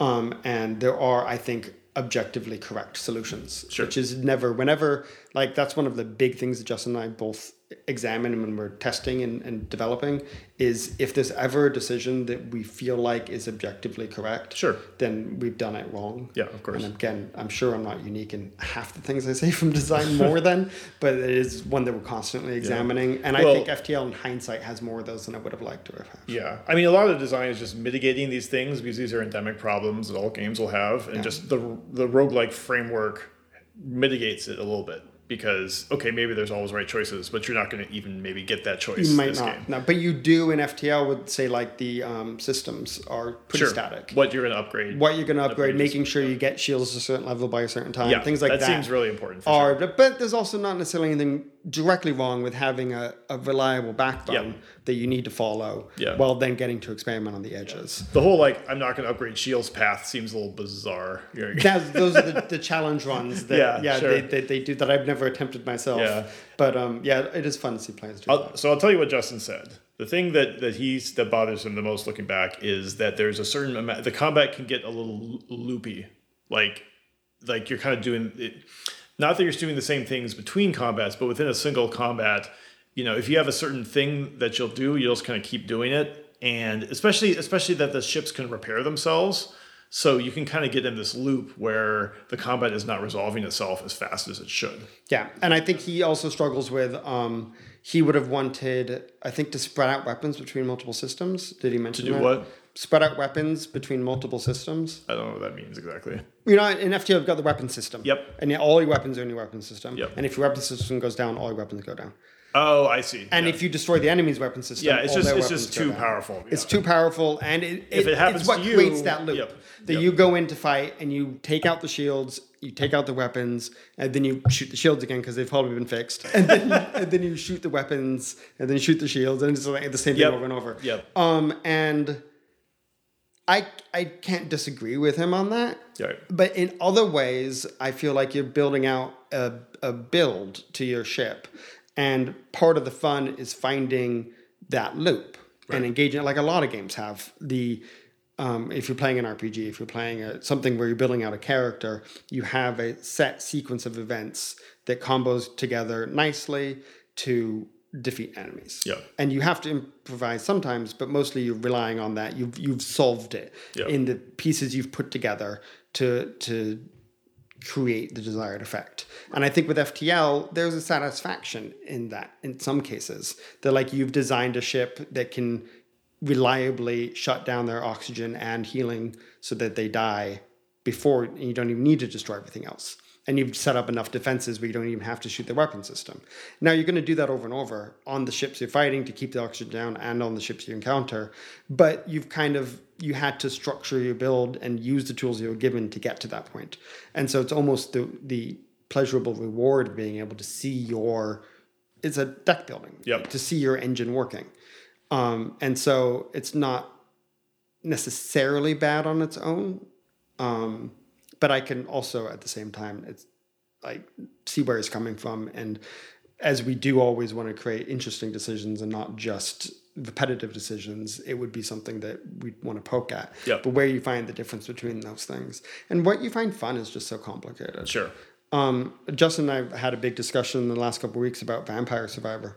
Okay, yeah. And it's definitely got a cycle of like you're just doing every time. I mean, you're not even controlling the weapons. You're kind of doing the same strategy over and over. You're very much repeating a loop. But something about the loop is satisfying. Sure, right. And I can't explain it. I hated the game when I first played it. But I stubbornly stuck with it because it's overwhelmingly popular. Yeah. And I wanted to understand the design and where it's coming from to make it satisfying. And I did eventually click with it, but I still have troubles. I don't think anyone could really point to exactly. What made it click with you? I don't know. That's my point. Okay, right. I mean, I think the more I played it, the more I saw the mechanical designs of the weapons, and at first glance, the weapons in Vampire Survivor felt samey to me. Right. And that the patterns weren't that interesting, and how I used them wasn't that interesting. But as I unlocked more levels and realized the exploration, the metagame to it, and the way the weapon shapes combined with the movement,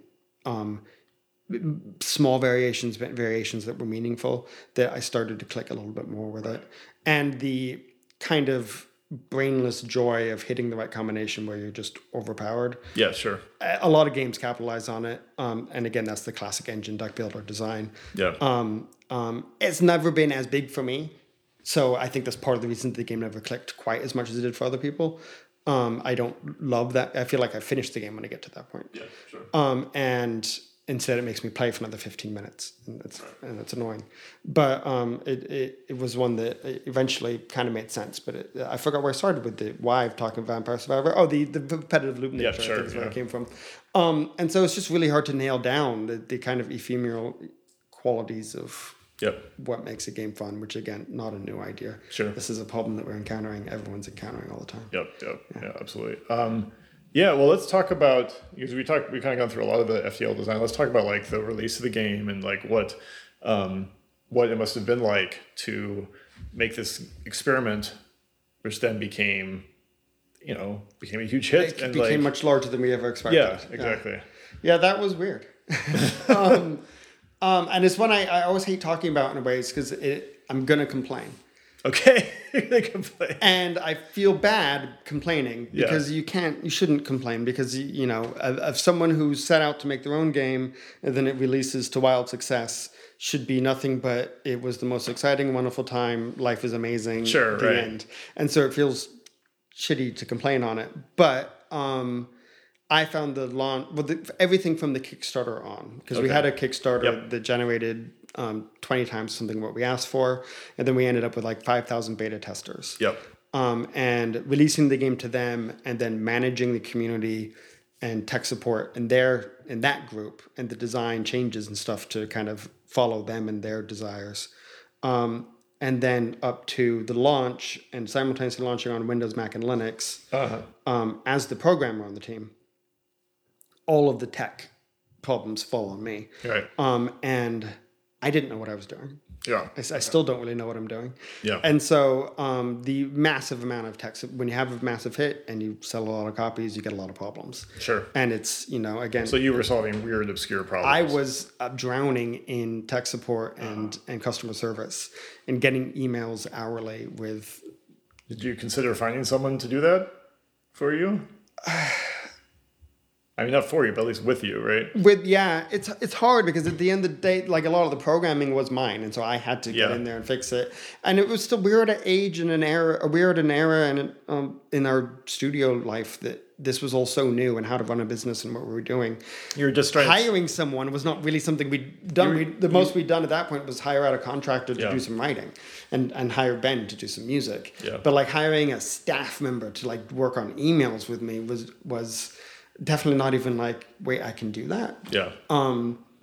But so I remember the overwhelming stress and difficulty and complaints, like people harassing me on the forums.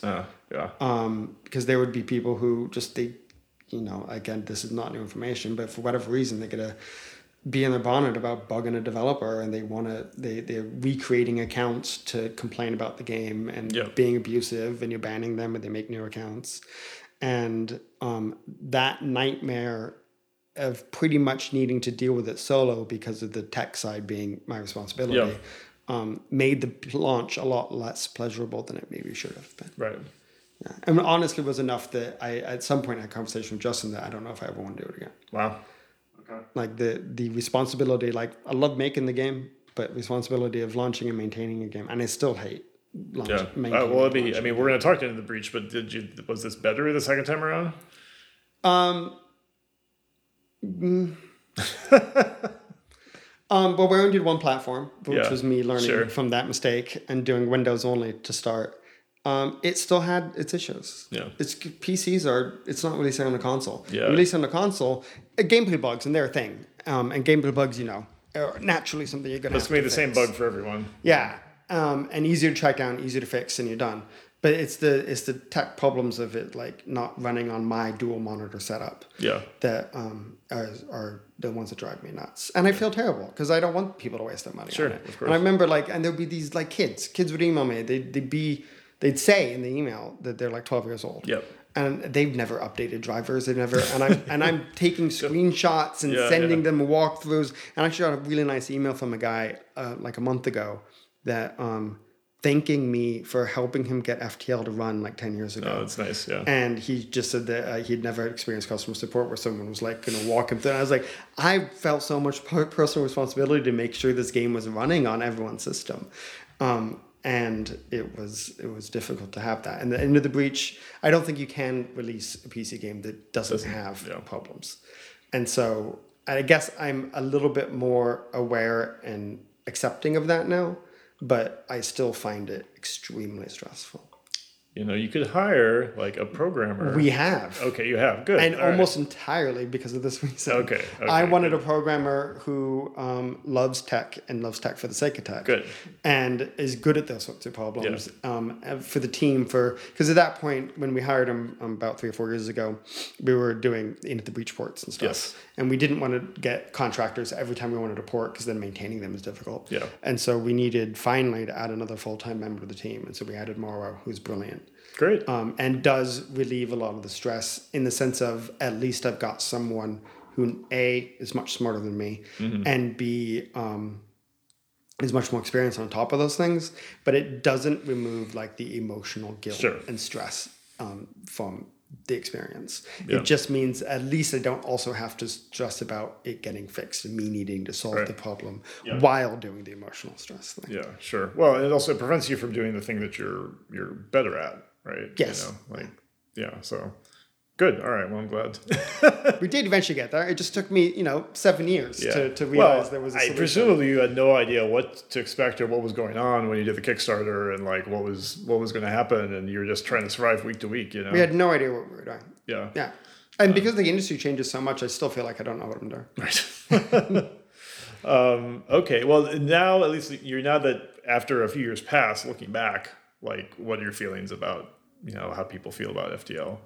I will never stop being weird and surreal and not really make a lot of sense. I think just recently Todd Howard of Bethesda said that there's some FTL in Starfield. Starfield, yep. Which is weird. Obviously, it's something we're proud and grateful for, but it's never going to not be weird to just stumble across something that we were making in our bedrooms in Shanghai, being referenced by studio heads and people that we respect immensely. Yeah. And yeah, it's fun. Well, definitely hit. I think the word zeitgeist is for this type of a moment, right? Where, games have been going in kind of a different direction, and Spelunky started pulling in one, and you guys were another important one. We were at the right place at the right time, for sure, and it did, and it's cool to have an influence on the industry in any way, shape, or form that we both love. Is super cool. Yeah, cool. All right, well let's talk about Into the Breach then. Okay. Am I covering the stuff you wanted to cover? Yeah, no, this is going great. It's going okay. Great. It's going to be really nice to put them back to back, like Justin's version and your version. So it'll be really good sequence. Have you done other combos like that for? Probably not. You guys are kind of really unique in that it's just like very much the two of you. Yeah. You both do design. You both have interesting things to say about it. So I'm trying to think. I mean, I would totally do stuff like this. I did do. But yes, I did do back-to-back John Ingold and Meg Gianth, who did 80 Days together. Yes, yeah, got it. Okay. And that was really kind of neat to juxtapose. Yeah, and I kind of did Brian and Sid right next to each other. Oh, yeah. And so that was kind of cool too. But yeah, Justin and I are. I remember I was at a party, some game dev party, like ages ago, before Into the Breach. And I was talking to someone who drank a reasonable amount, and he had met Justin before, and he said that he understands why we work together, that we're both weird. We're both weird in our own ways. We're right. differently weird, but we're still weird, and the two of us together must work in terms of just being two weird people working together, which was, I don't think it felt like a compliment, and still doesn't feel like a huge compliment, but I also don't think he was wrong, so it's hard to... Well, I did ask Justin how you guys resolve conflict, which is something that... I would assume would be a big problem when you guys are such a 50-50 company, right? Like at least with like a 3-person company, you could imagine like, oh, there's a conflict. Well, at some point, 2 of the people are like, hey, we really want to do this. And the third person is like, well, okay, fine. Yeah. But when you're 50-50, like what happens if there's some intractable problem that can't be resolved? We have been very lucky. I've been working with Justin has been just an incredible stroke of luck in my life. It's amazing how little conflict we have. Right. A huge part of it, I mean, there's the two halves, there's the design half and then like the running a business, having a life half. On the business side and the life side, we're on the exact same page.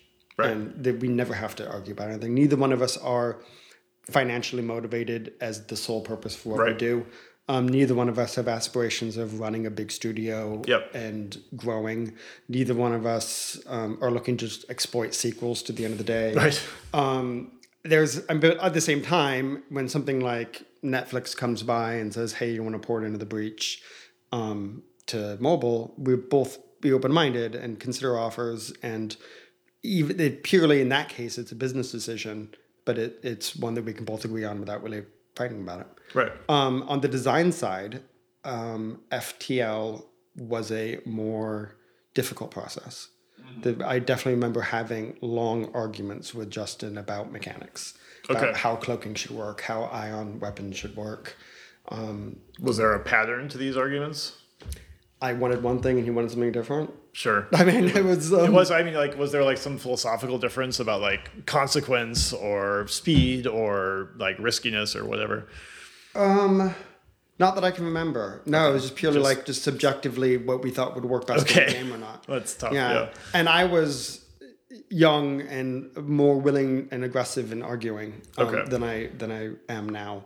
And I can probably take the responsibility of maybe some of the bigger arguments would have been on me for not letting something drop. Right. But as we continue to work together, I think we've grown to trust each other.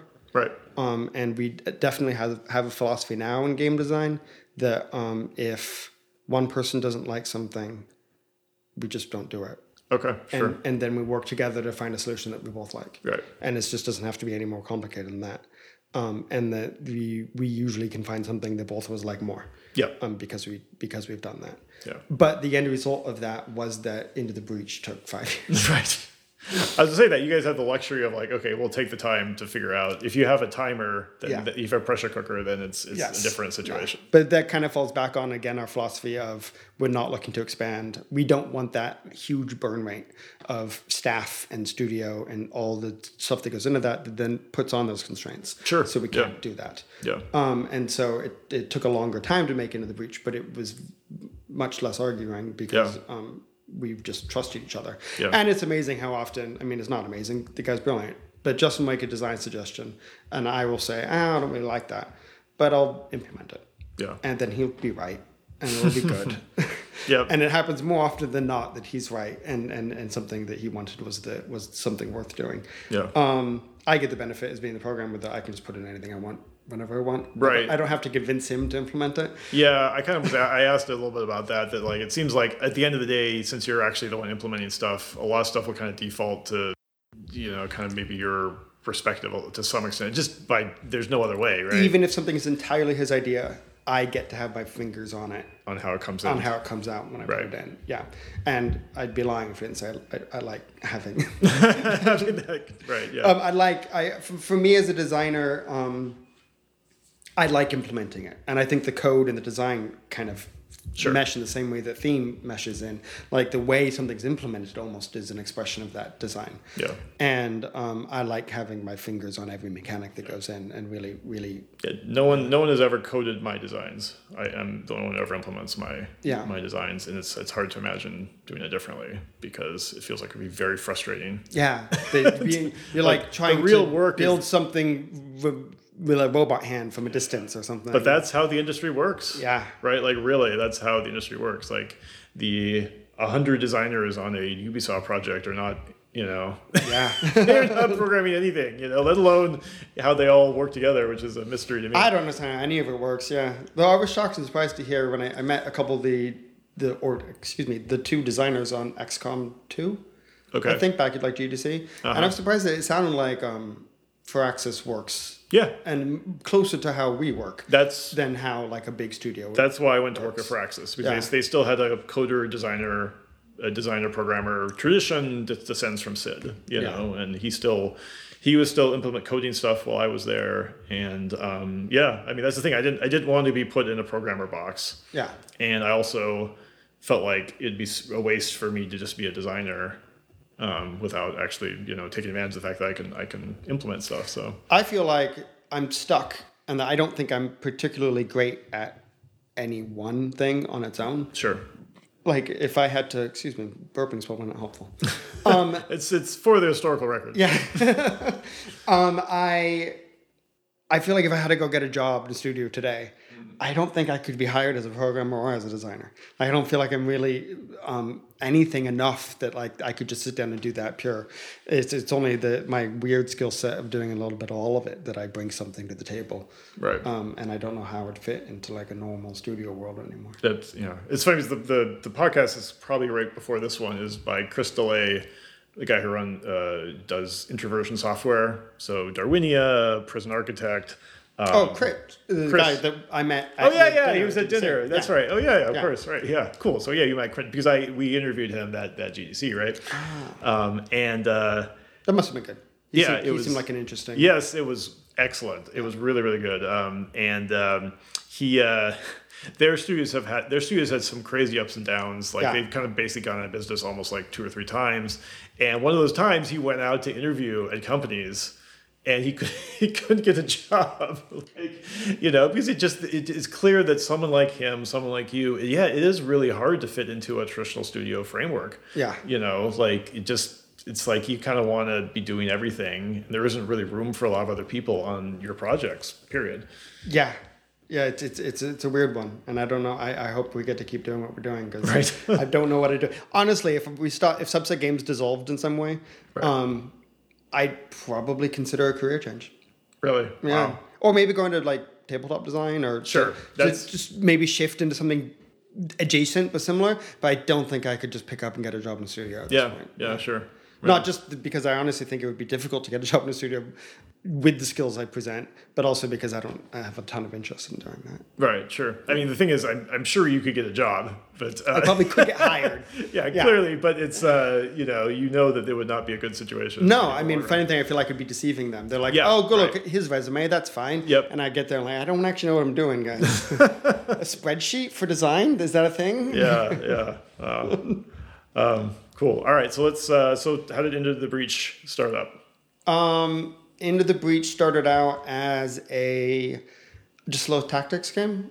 In between projects, we both kind of just poke at our own stuff. And even like right now, we're both poking at random side prototypes. That we share and talk about, and we kind of see where we go. And I was poking at a tactics game because I was playing a lot of XCOM.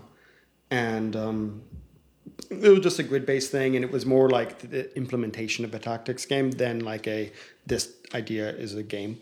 And it had a focus on... Was it always that small of a grid? I think the first grid was a little bit bigger, right, but not by much. But the idea is you could see it all on one screen, basically. Yeah, it comes from FTL as well, and I guess it maybe comes from FTL in the sense of that horrible experience of zooming out ships and seeing, and then we end up being no. And now you're like, we'll never do that again. All information on your screen at all times. So you've never implemented a scroll, or at least not for like 15 years or something. But yeah, the sad part, it's interesting because we did. We've spent. I don't know. Did Justin talk at all about the prototypes we worked on the last? Just sort of vaguely. But. Yeah, because we've done a couple prototypes. Some of them really far down the line in the last 5 years. We haven't just been making advanced editions for Into the Breach. And one of them does involve larger spaces and navigating larger spaces, and it's been a challenge. I don't like it. I definitely prefer the board game design of there it is, your game is there, look at it and make your choices. Yeah. Rather than having to worry about arrows off to the side. And it's a big problem. It's a big problem. It's just one of these inevitable things. I was going to ask you even earlier, like kind of this question about, there's two of you, you kind of need to be doing everything. That also means that precludes a lot of games. Like there's just a lot of games absolutely. you asked you could never make. And like similar thing with a single screen, like that's a certain aesthetic. Like it does feel like that's your guys' aesthetic. So like, I don't know if you have to stick to that constraint or not, but we'll see. We might go back to that prototype. We spent about 15 months on it. Wow. It was pretty far along. Okay. But I think we both find it intimidating now to return to. Yeah. And it's weird when you leave something behind for a year to go back to it, especially when it was an overly ambitious and intimidating project to begin with. Right. Okay. It's weird, but I do prefer working in a single screen setup for sure. Yeah. And so it was a single screen within the breach, and it had buildings, and it had robots, and it had monsters. So it was using the assets from FTL. Okay. And XCOM was like your XCOM was like blueprint, like in terms of like this was the tactics game that you in many ways responding to. I was responding to XCOM, but in many ways, it's not like we were trying to make XCOM. Yes, it's not like I sat down and like, I'm just going to implement XCOM. One of the elements of it that from the very beginning was that XCOM you spend so much time hiding behind walls. Yeah, and I thought it would be cool to make a mech game that the mech like stands out from the cover and gets in the way of the monster attacking the building. And does like the hero thing. Not the hiding in cover and popping your head out, but like just the no, shoot me, don't shoot the innocents. Right. And like just that element of anti-cover. As well as, and again, if you're talking about responding to XCOM, the none of the mischance stuff. Sure. The kind of deterministic aspect. Yeah, I definitely want to know about that. So was the whole deterministic thing was in from the beginning. Very beginning. Yeah. A lot of it was in from the beginning. The more interesting anecdote from those early stages was that one of the first weapons that had an enemy being like an artillery that would target like an area and hit like 4 squares. The way that I implemented it in the code happened to be that when I implemented push, that its target shifted because I implemented the targeting to be relative to the enemy. Okay. But that wasn't done like purposefully, like with intent. Mm-hmm. And then the idea that when you push them that it moved the targeting area was then technically a bug. Yeah. In that it was not done with intent. But it immediately was like, that's interesting. Right. And it was one of those first kernels that we ended up chasing down because of just an accident. Right. Sure. Yeah, there's a lot of stuff in the Breach that's like, okay, X leads to Y and Y leads to Z, and like this is like how you play the game, basically, right? And so another huge part is making sure the player understands what's going to happen every time they hit the button. Yeah, right. Yeah, it was a massive part of it. The vast majority of the development was spent on like how do we make the player understand. Right. It was a UI game almost more than anything else. Right. Which was a constant challenge and frustration. Every time we put the game in front of someone, they would be like your very first artillery weapon, the one that hits one square in the middle and pushes the 3 squares around it. Yep. Anytime I'd put that in front of someone, even experienced gamers, they wouldn't understand A, what the result was for doing things, and B, that kind of tangential thought process of if I want to shoot that enemy, I should shoot next to it, right. so then I can push it, because just pushing it, not damaging it, is actually more useful in this situation. Yeah. Like, people just shoot the bad guy we've been so trained to do it's that. It's amazing how few weapons in Into the Breach, that's what they are. Yeah, but when you put a player who's played 100 tactics games, they want to shoot the bad guy. You got to get the enemy health down. That's the goal, and it's not the goal in Into the Breach.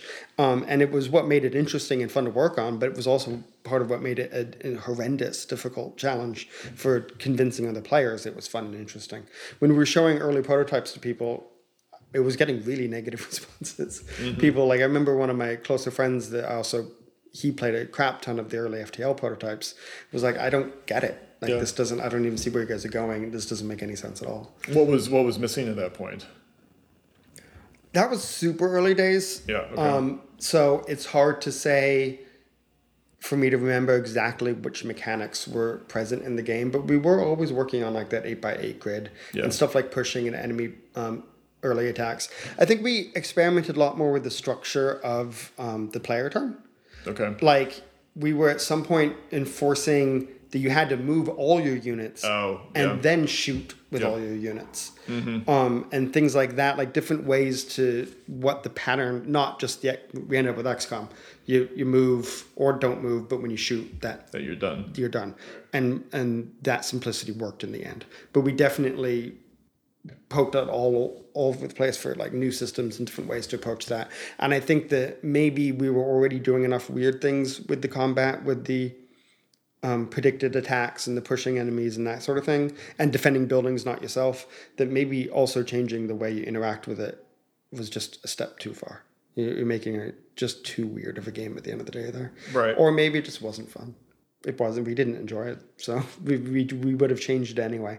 But it was still disheartening to not get like brilliant feedback from those early days.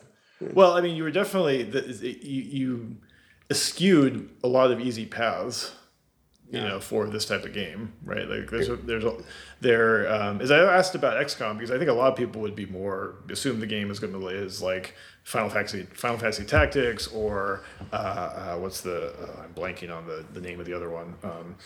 Ogre Tactics? Or? No, the one where it has more permanence. The characters Fire Emblem. Fire Emblem. Thank you.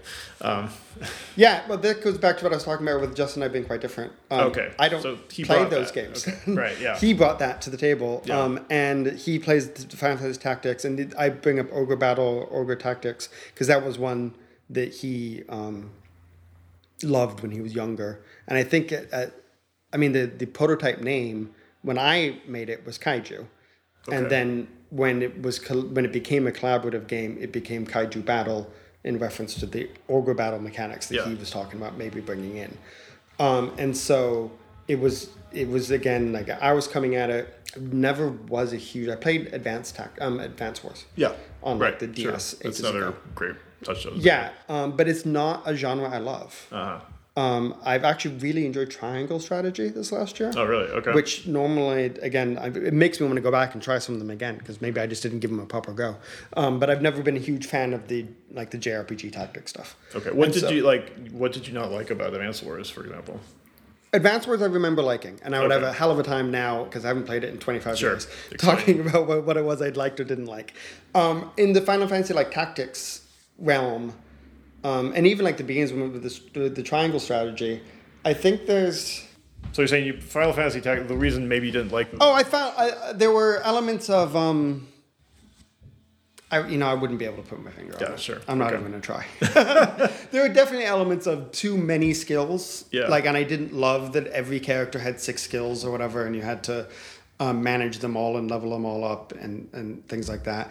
I'm probably going to sound like an idiot talking about it because I haven't played it really enough to properly say.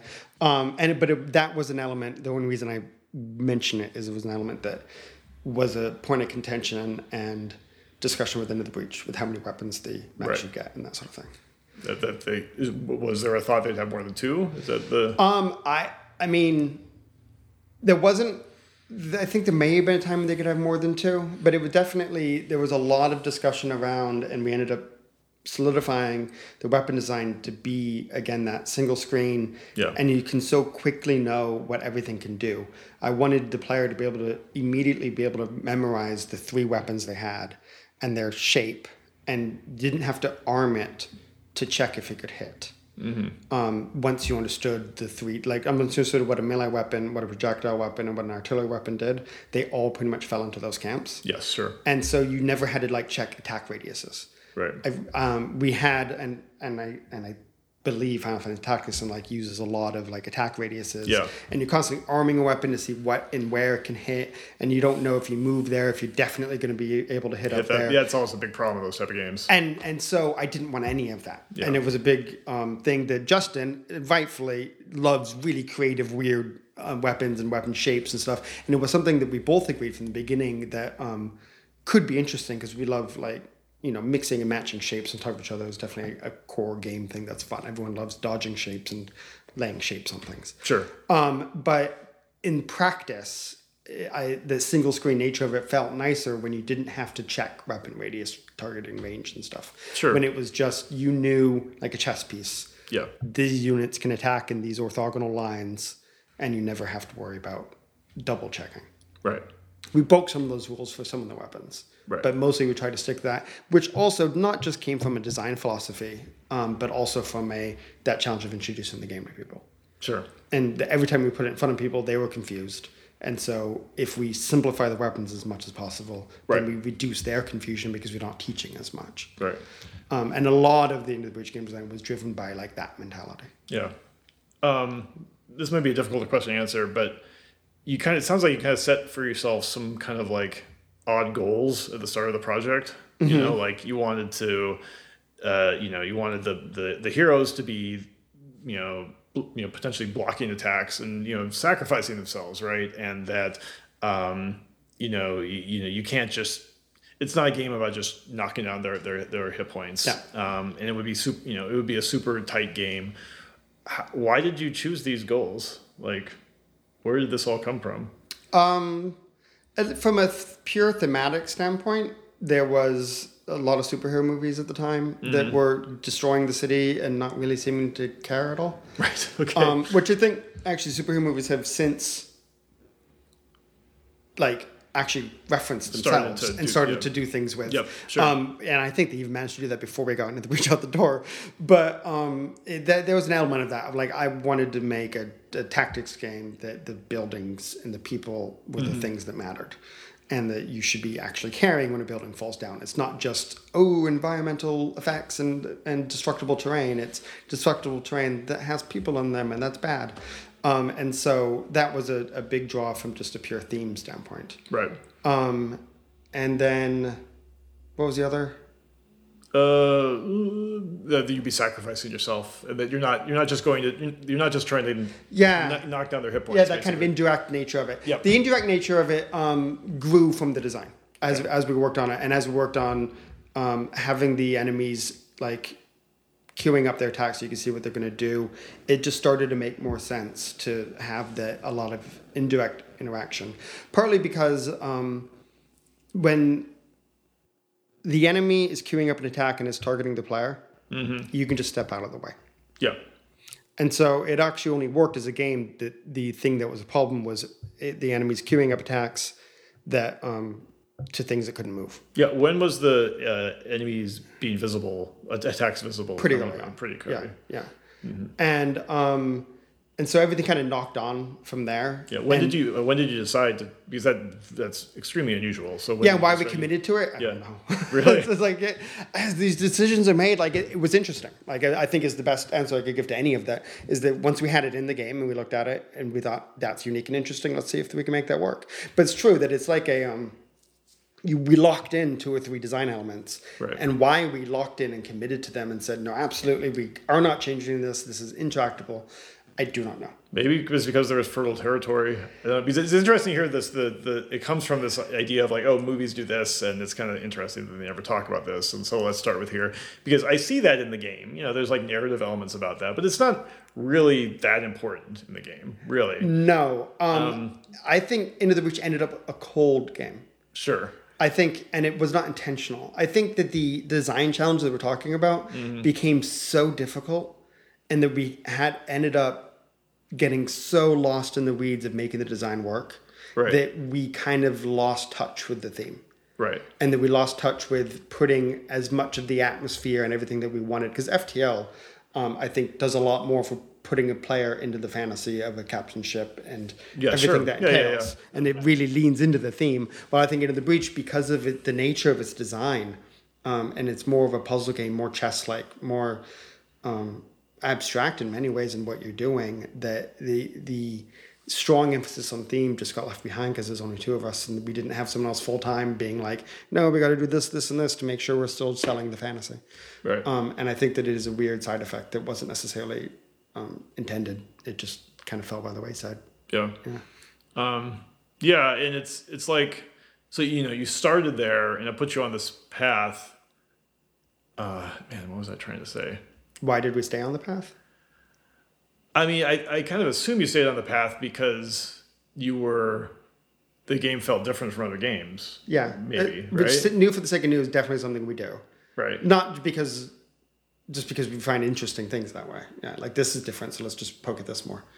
And I think Justin and I both, another reason we work well together for whatever reason, is we're both pretty good at seeing like our crappy prototypes and being excited about the potential and being able to move forward with the potential without actually knowing where we're going. Mm-hmm. And if we tell other people or show other people prototypes, we can't tell them where because we don't know where we're going either. But for whatever reason, we can unspokenly forge ahead in the direction we're going, both believing there's something down there without actually knowing where we're going. Right. And I think that being able to work with Justin, who can do that with me, and we're both doing it together, is weird, but it works for us. And so we don't necessarily have a lot of intent in why we thought those mechanics were important.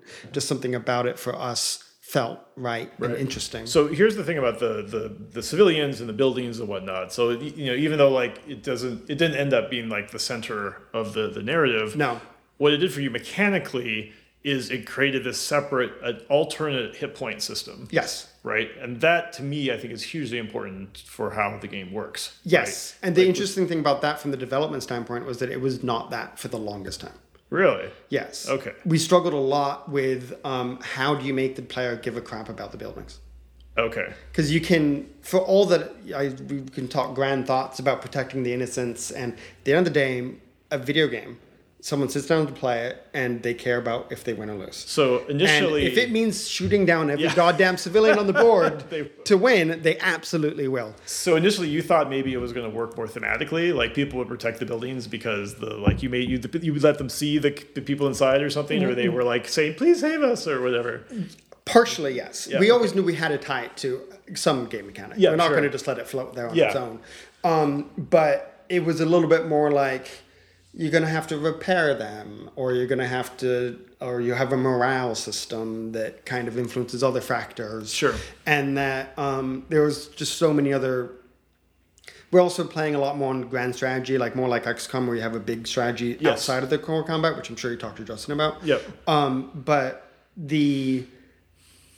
And so it was a lot of stuff incorporating into that, none of which was as much of a game loss state as we ended up doing it. And it was really like, nothing else works. Yeah. We want to make the character. Was there a reason you were resisting that? Or he just not thought of it? Well, there's a thematic problem in terms of why on earth destroying 3 buildings drops your health down and then you lose. Yeah. And that was a big part of it in terms of morale and stuff. Even like having you loot, the people got too sad. So we gave up.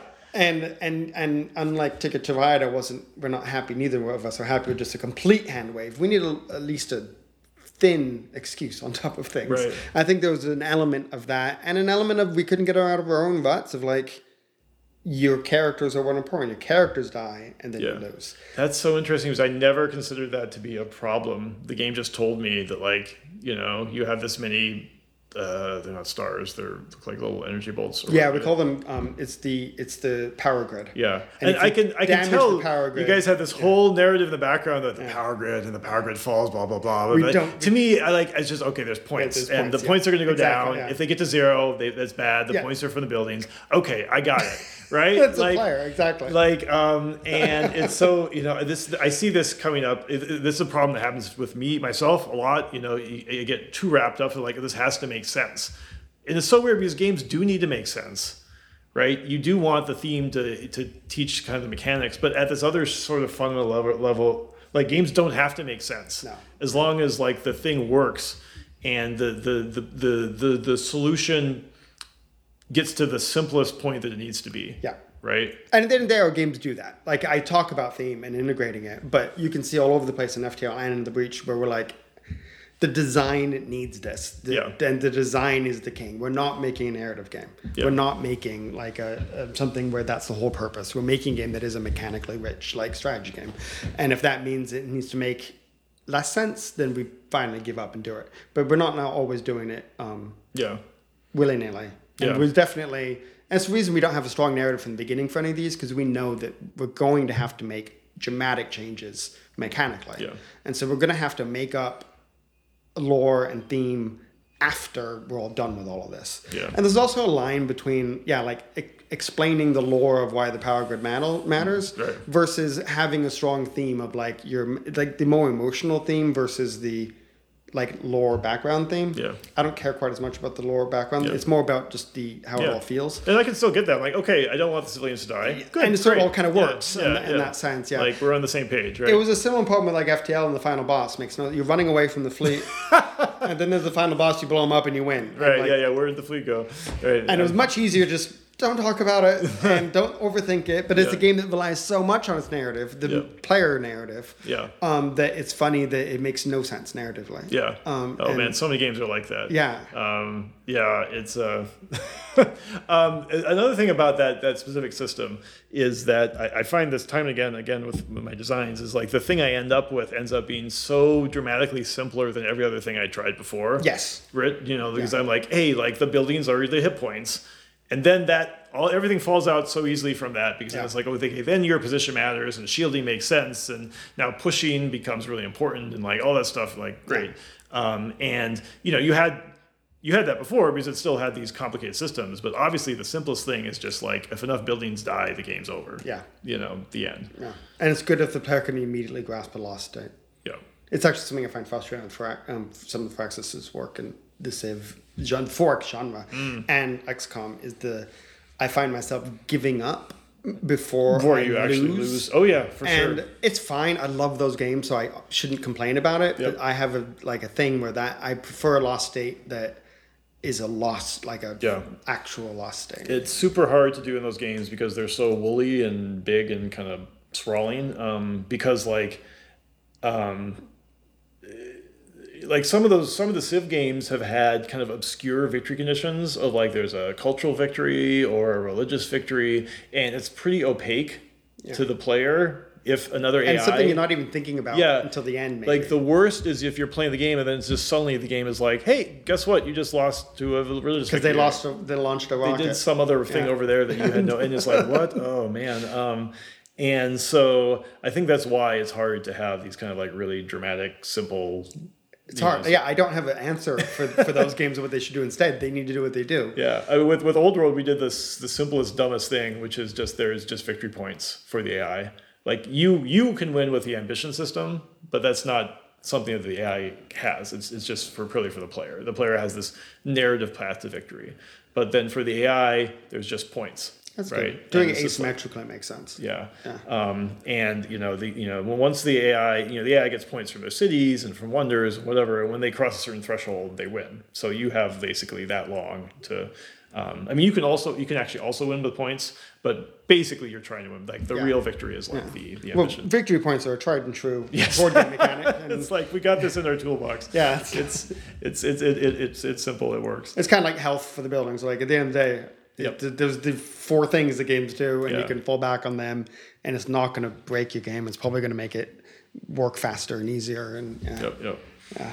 All right, well, let's talk a little bit. I know there's 2 things I definitely want to talk about. I want to talk about the meta layer, and then talk about the undo system. What was the first one? The meta layer, or the I know you guys have a lot of difficulty connecting the missions, right? Yes. And I don't know the term. The meta layer. Meta. Got it. Sorry, I was saying metal. I feel like metagame nowadays though refers to unlock and progression systems and things like that. So it's harder now to name the strategy. I don't like layer. the fact that people use the term meta for essentially strategy. Yeah. Right? Yeah. Like, what's the game's meta? And I'm like, I don't know. That sounds really vague and abstract. Like, oh, you mean what strategies do people use? It's like, okay, like we already had a word for that. Yeah. We've got So, we struggled a lot with that because we wanted something like XCOM. Yeah. And we found it extremely difficult to design something like that. I'm very impressed that you design things like that because I think that. Well, I don't do the XCOM games. Well, no, I'm not XCOM, but Civ and old.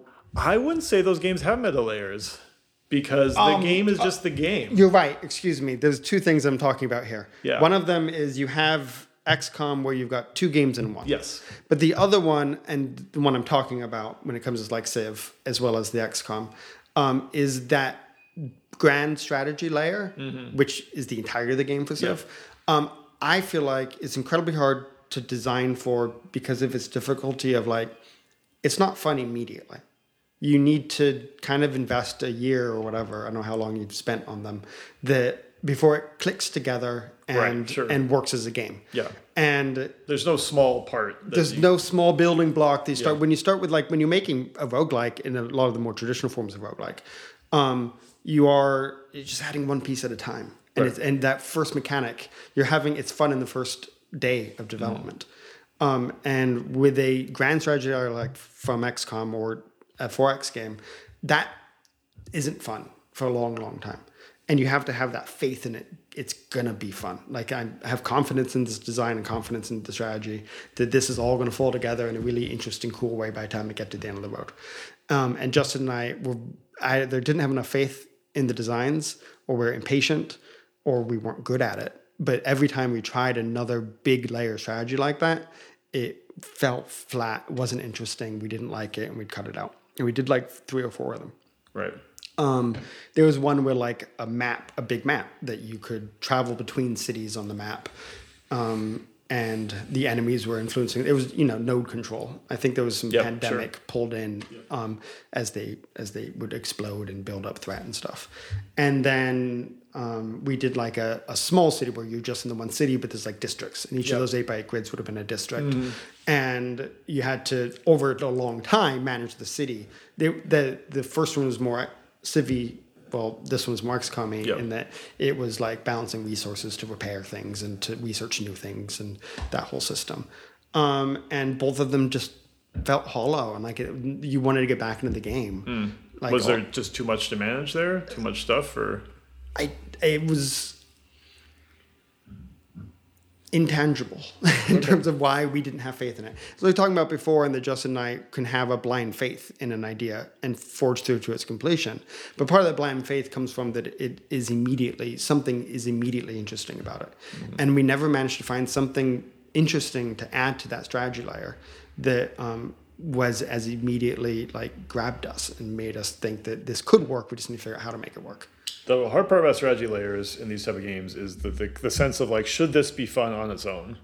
If the tactical layer didn't Total War is the only game I can think of that sort of has this sort of working. I don't really like the battles, period. So I only play. You can automate the battles and it works. Right. The game still basically functions. Yeah. Right. Whereas I imagine, I don't know. I mean, were you trying to make a strategy layer where it's okay, this is fun in and of itself, right? I think they all are. I think I could play the XCOM strategy layer by itself. By itself. Sure. I think I like resource management enough. I think it obviously wouldn't be the same game or be nearly as successful. Right. But I think I enjoy researching things and plugging different points into different places to min-max and build out to survive. Like, that game is fun to me. Right. That I think that you don't need both games to survive. And I think they should, but obviously they also need to immensely complement one another. Yeah.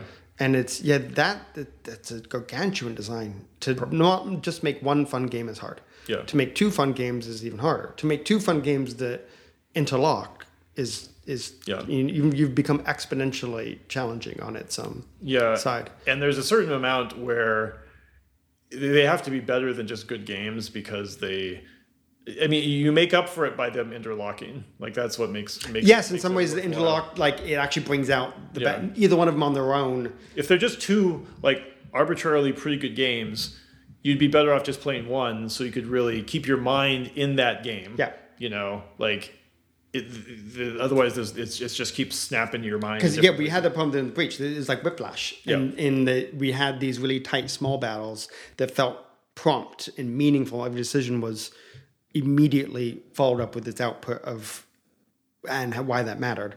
Well, then you'd switch over to the strategy layer and it'd be much slower pace. Your decisions didn't have the same weight because it was thinking more long-term instead of short-term gains.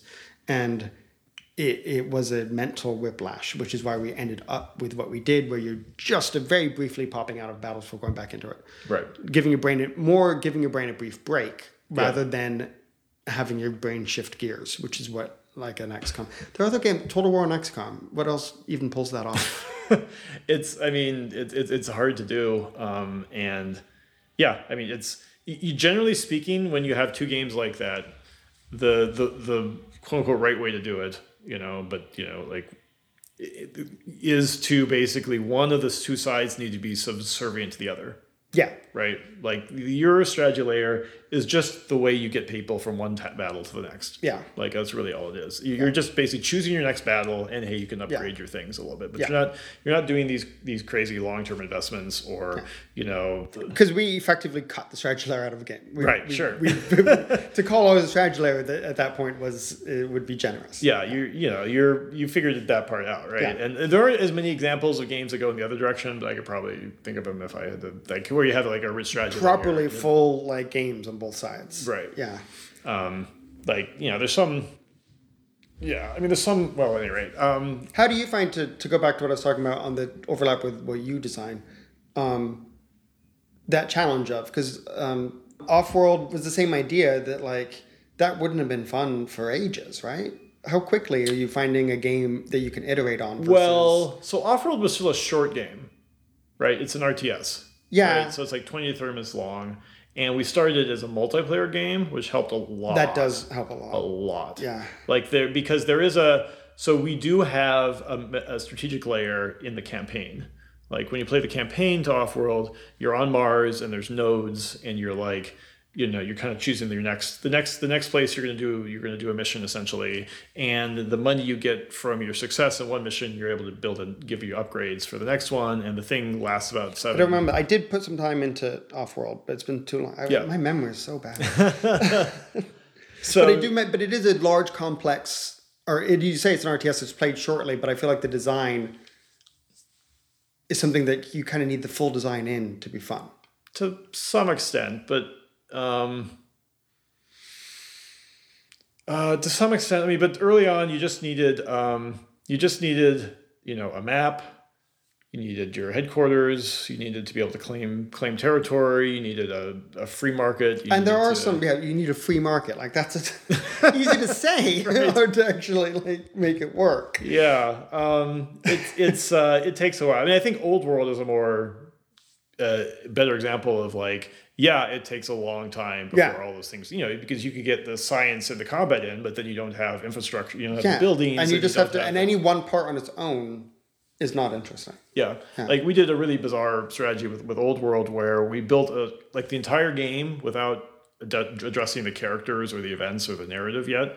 So when you play Old World, you can actually hit a switch and you turn off all of the characters and dynasties and events and narratives off, and you can play like a version of the game without that.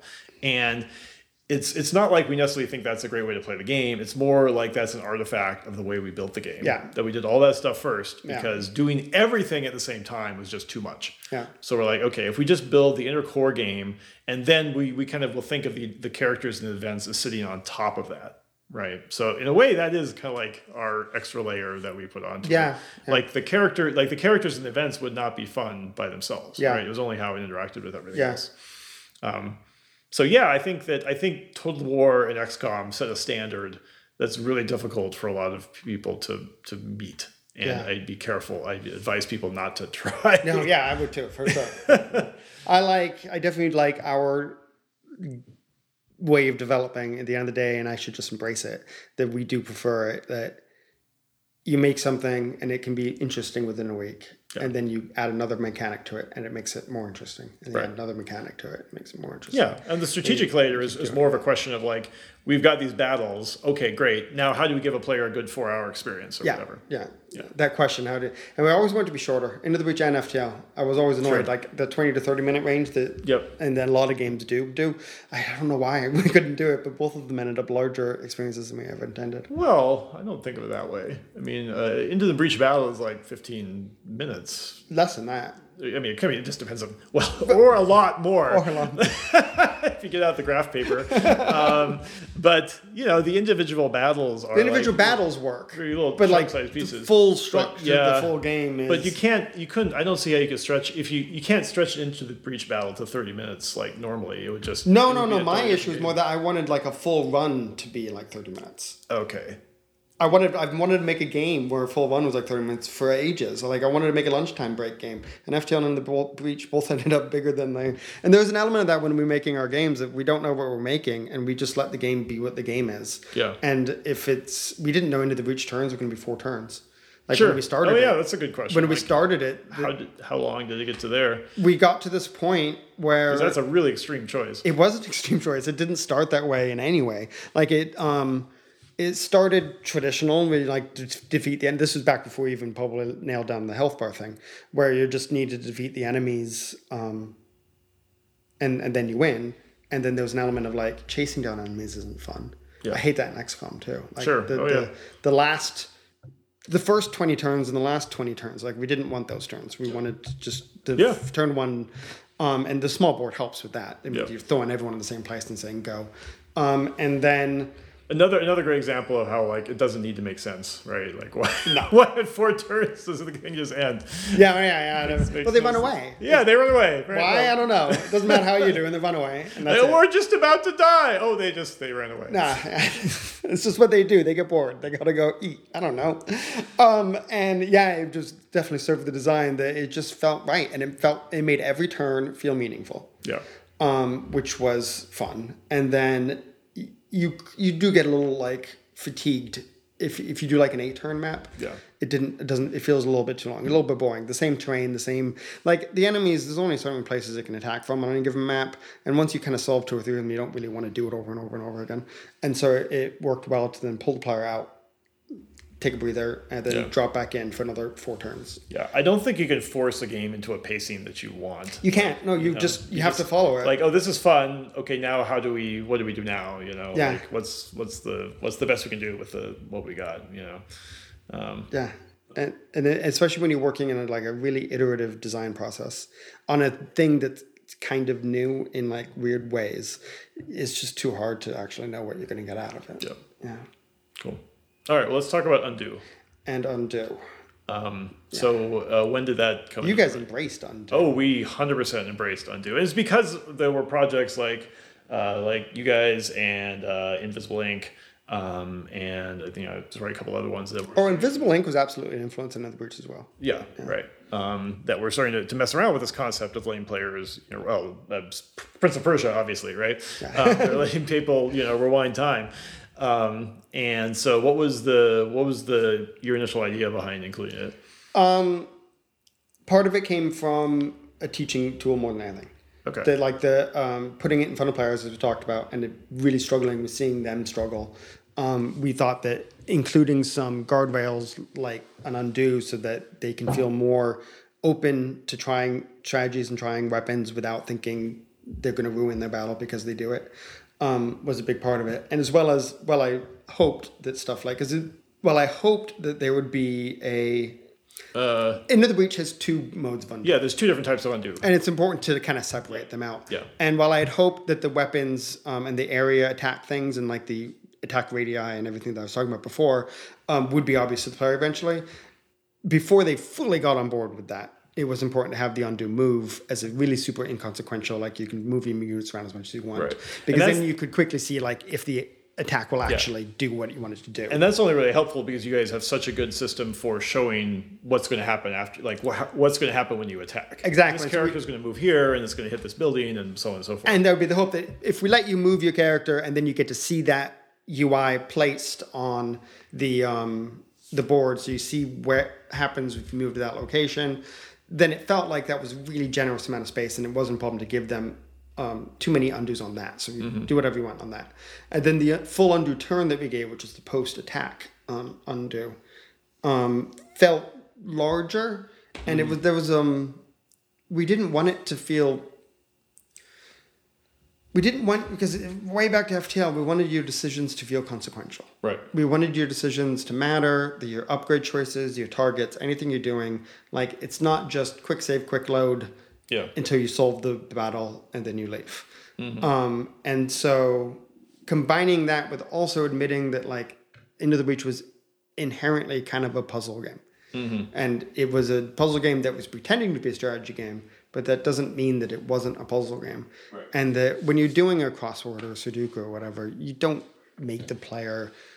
No, you do it in pen and you're not allowed to cross out a word. Like, that's just mean. That wouldn't be fun. Yeah. And so there's an element that you kind of got to embrace the puzzle nature of it, and that letting the player do that at least once. And then once was the compromise of we want to let them do it, but we still do want their actions to matter. Okay. And so we don't want to completely remove them having to commit to things, and what they do and when they shoot something and it hits the building and they didn't realize that, and the power grid goes down and people die or whatever, like I feel like it would be doing the game a disservice in what we're kind of going for to then let the player say, oops, never mind. Okay. Because like we wanted the collateral damage and the consequences of a war and a battle and weapons like these to be meaningful, and to have like those moments where you feel terrible, oops, I didn't mean for that pilot to die. Oops, I didn't mean for that building to get destroyed. I think are part of the atmosphere element of the game. If I were doing it again today, I mean, we didn't put it in the Advanced Edition, but I would consider a more generous undo system. Right. Maybe put it in as a toggle, maybe, I'm not sure. It's definitely, and I feel terrible that I cheat as a developer. I will absolutely open up the console and force an undo turn. Sure. But the problem is I can't disentangle that from just if I couldn't do it. Right. Like the fact that I know how to open the console and the command to do it, the fact that it's an option changes the way I play the game sometimes. Right. And if I'd given the player the right to do it whenever they wanted, it would change the way they play the game. And you can't put the power back in the box, like in the sense that it could have disabled my ability to do that, I guess, and experimented more. Right. But it's hard to have the full context then. Yeah. And I still think it's for the best, but I don't know if I would be more generous or not. Well, it's interesting to hear that you're considering it, because I was going to kind of ask that basically, like, would you consider doing undo differently? You know, if you were to do it again or whatever. I'm not sure what Justin said, obviously. Well, you'll find out. To my memory of the decision, I was more on the side of more undos and he was more on the side on less undos. Okay. And the once per battle was the compromise. Mm-hmm. But it's been ages. And if you think like it was the other way around, absolutely. Yeah. I could see myself being... No, we need the players' decisions to matter. That's absolutely a stand I would also take. So I could be wrong. But I don't think... Did he say he would put in? He now says that even though he felt like it should have limited interviews back then, now he would be willing... He would support unlimited undos. Yeah, both of us would say that right now when talking to you. Neither one of us ever brought it up as something to add for the Advanced Edition. Well, maybe I can use this opportunity to broker this idea, bring you two together. So let me put my cards on the table. I think that the game would be much better if it had unlimited undos. because I would absolutely do it as an option, because I think there's a lot of how this interacts with permadeath, and just the idea that like there is no, because some games just let you save whenever you want to, and then it's kind of like, well, now it's no longer, it's just a different framework, but in a mode. But when you have completely deterministic combat, and you have a few moves, and you have big consequences, right? Like, and you have this game where the tension just keeps ratcheting up, right? Like when you're like 2 or 3 hours into the breach run, like at that point, you really don't want to make a silly mistake. Yeah. Like to me, all of those factors point to giving the player a very generous undo system. And to me, when I play Old World, I mean, I wouldn't necessarily have said this before we did Old World, but we had a developer put in undo as almost like obviously to prevent misclicks, but also almost as like a debug feature of like, we just go forward and backwards. We use it all the time now. And I just saw the way it changed people play the game. Yeah. It's a different way to learn the game. Yeah. Right? Yeah, you're like, sure. I wonder what's going to happen. Yeah. Well, I'll just try. I won't. My first step is not going to go to the Cyclopedia or open up a web browser and try to figure out. Yeah, I'm just going to assign this guy to this governor to the city, find out what happens. If I like it, I'll keep it. If I don't, I'll rewind it. But then that's the trouble, is just how far back do you go? Especially within the breach. With something like yours, which is a more direct turn system, the into the breach, we have the reset turn in the battle. Yes. We don't have any like, oops, don't go into the battle. Like, would you go as far as to be like, not only can I undo in the battle, but I can go multiple turns back in the battle? Would you go, I can completely pull back from the battle because that battle's a terrible choice? Right. Yeah. No. There's definitely choices to be made. Yeah. And I would just say, let the player rewind to the start of the turn. Just on that turn, you can go back as many times as you want. Yeah. And I would do it just like a backwards and a forwards button. So you can just not only could you undo, but you can just put it back. Yeah. This is like, these are like programming questions, right? But that part is really not necessary. It's not just a part. I mean, it's a theme. It is a theme question. Sure. Like, we really wrap up the undo turn. Like, I don't even know if we would have had undo turn if it wasn't for the theme of the game already dealt with time travel. Sure, right. And the fact that we can so easily wrap it up in the story, we can have a little animation, the characters can say something. Yep. Like, it's not just a game mechanic. Oh, sure, yeah. And it would be, if you allow a game to shuffle back and forth quickly, I don't know. I guess, as I said in the breach, the theme isn't that strong by the end. And so maybe embracing the puzzle nature of it would be. Yeah. But I wouldn't go back to previous turns. It just doesn't feel necessary. Like, if you get to the end of the turn, like... The problem is it does. And actually, it's the only thing we have talked about doing. But at the UI challenge, we ultimately decided not to do it. We want to be able to let you undo the turn at the beginning of the next turn to the beginning of the last turn, because there's that element when all the enemies do their thing. I see. And that if you somehow get it wrong, or you didn't realize that was what was going to happen, you want to undo, and that's the one moment that you can never undo. Yeah. Like and so for new players and for experienced players, like it's one thing to make a mistake with your weapon, and okay, you have the undo. But if you see something, you make a mistake on how you interpret the enemies, there's no way out of that. Yeah. And that's a frustration that we've never liked. Yeah, right. That's definitely a fiddly part of the game. You have that little thing where it's like, this is the order of their moves, but like that's and the advanced edition, when you have things pulling things, there's a lot more enemy motion skills, which we purposefully avoided in the normal version of the game. The way they chain sometimes will still shock me on an end turn that I'll end up losing more than I expect. So I would just undo to the end of the beginning of the previous turn. Just include what we have now, but unlimited is what you would do. Or would you include it? Okay, what I would do is I would get rid of the idea. I mean, you could leave reset turn just as like a simple way to do it. Uh-huh.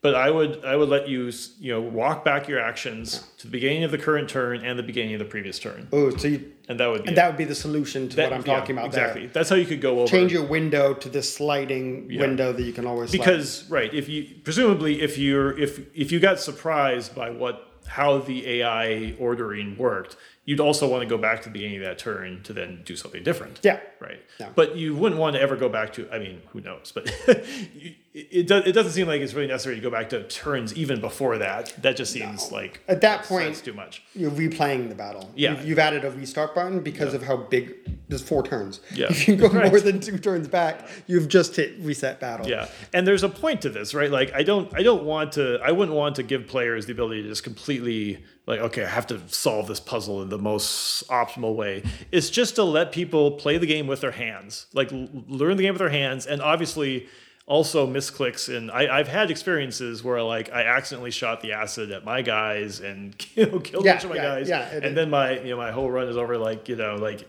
maybe I had the reset, maybe I didn't, but like obviously like avoiding that is a plus too. So on some ways I agree with you a lot, and I agree that like especially because it's a puzzle game and you said thinking with your hands, it's like solving. Yeah. Not everyone can solve a puzzle entirely in their head. Yeah. You're providing a workspace. At that point, which is great and would be helpful. But on the other hand, you don't really... Yeah, I think you would. You said you'd be wary of it. I think it would absolutely happen within the breach. That you'd get people even more stuck on solving it.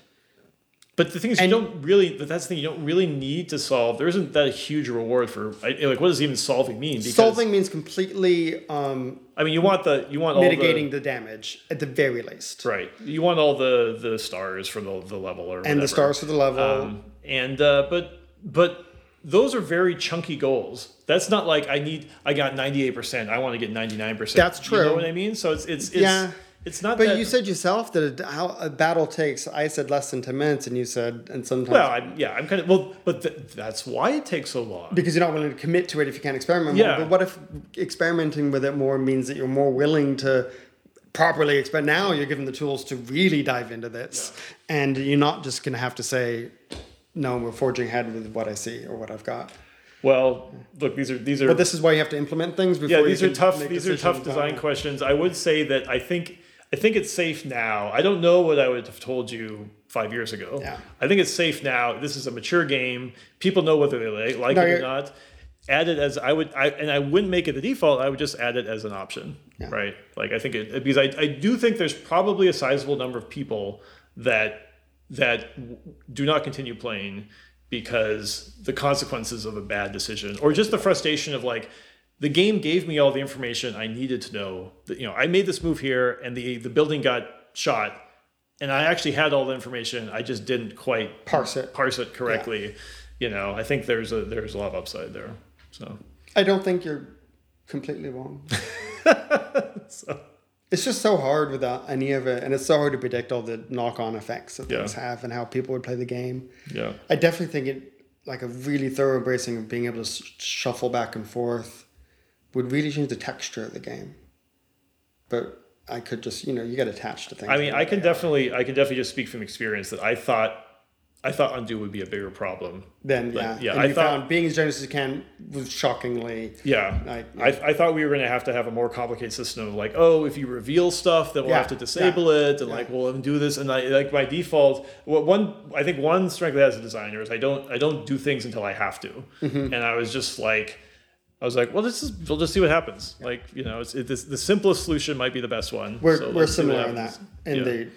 Never do something before you have to. Yep. Always do the dumbest solution before you do the smart one. Yep. Yeah. And it was just really interesting to see. In fact, like eventually people asked for undo in multiplayer, right? And we added it to multiplayer, and people play competitive multiplayer games with undo. Yeah. I mean, only asynchronously, not games where because like my brain will explode. That's impossible. But people who play by cloud games, like they're like we're so used to it being part of the game that like we really feel like it doesn't feel right to play each other. And as long as you trust your opponent, I mean, the only thing they can do that's kind of like iffy is they can kind of explore parts of the map and like, oh, I'd rather explore over here, right? And so it's not great, but like everything in game design is like a question of trade-offs, right? Yeah, absolutely. And I think the benefit there definitely outweighs the cost. And we as the longer we've been developers, the longer we've found just err on the side of being nice to the player. Sure. Yeah.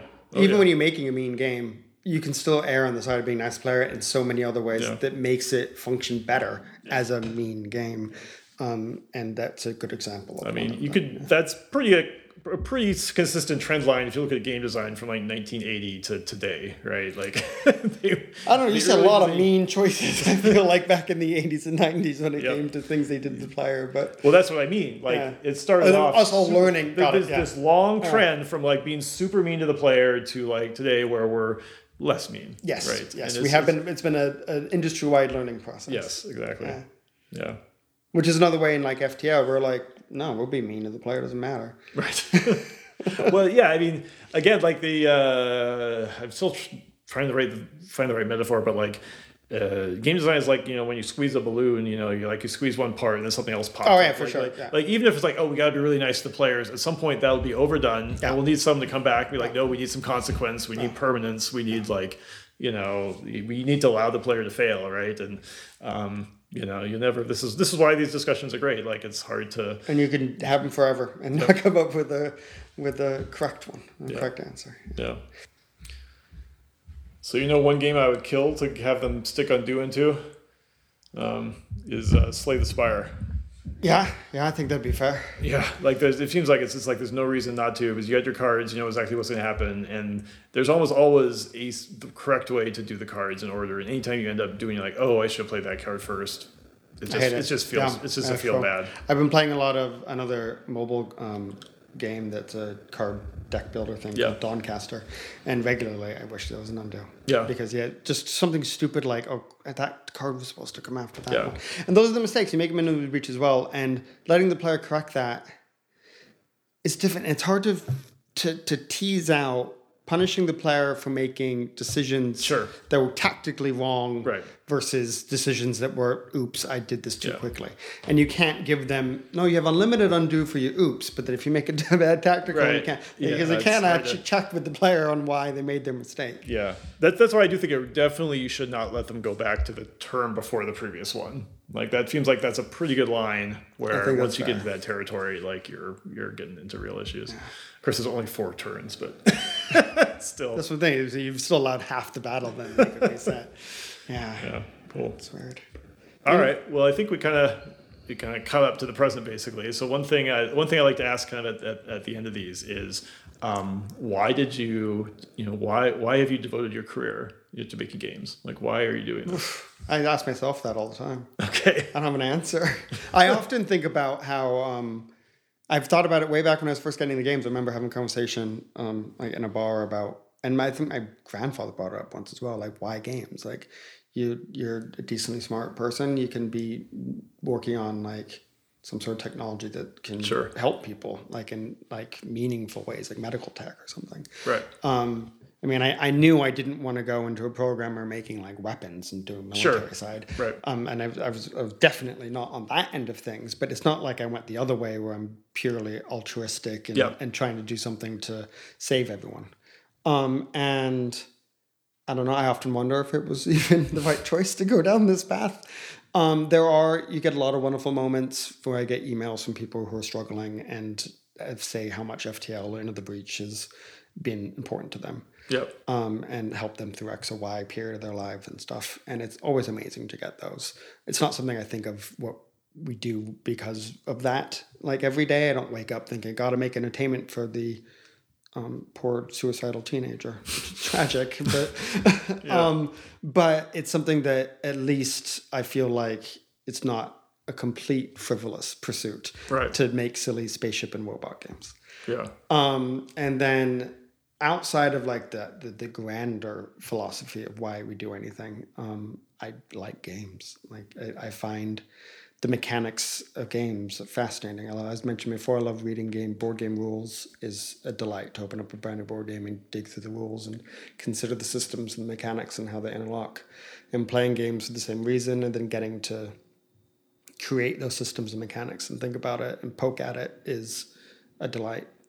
And getting to do it the way that Justin and I do it, where we have the time and the freedom to explore. We don't have the office politics. I get to do it from my house. I get to see my kids all the time. Is wonderful. So there's a lot of boons but this comes from a position of extreme privilege to have reached the position that's why the industry is great for me. Is that we got stupidly lucky. We effectively won the lottery, and now it's just a really enjoyable way to have a career. Sure. Yeah. I mean, I do think there is an aspect that's important for designers to think about where, we all have kind of something to contribute to the world, right? And oftentimes the thing that sometimes you can be lucky that the thing that you're good at and want to do is something that makes other people happy as well, right? And when you were working in China, you were making games, but you weren't doing it in a way where you could, what's the right way to put this, bring out the best part of yourself, right? And I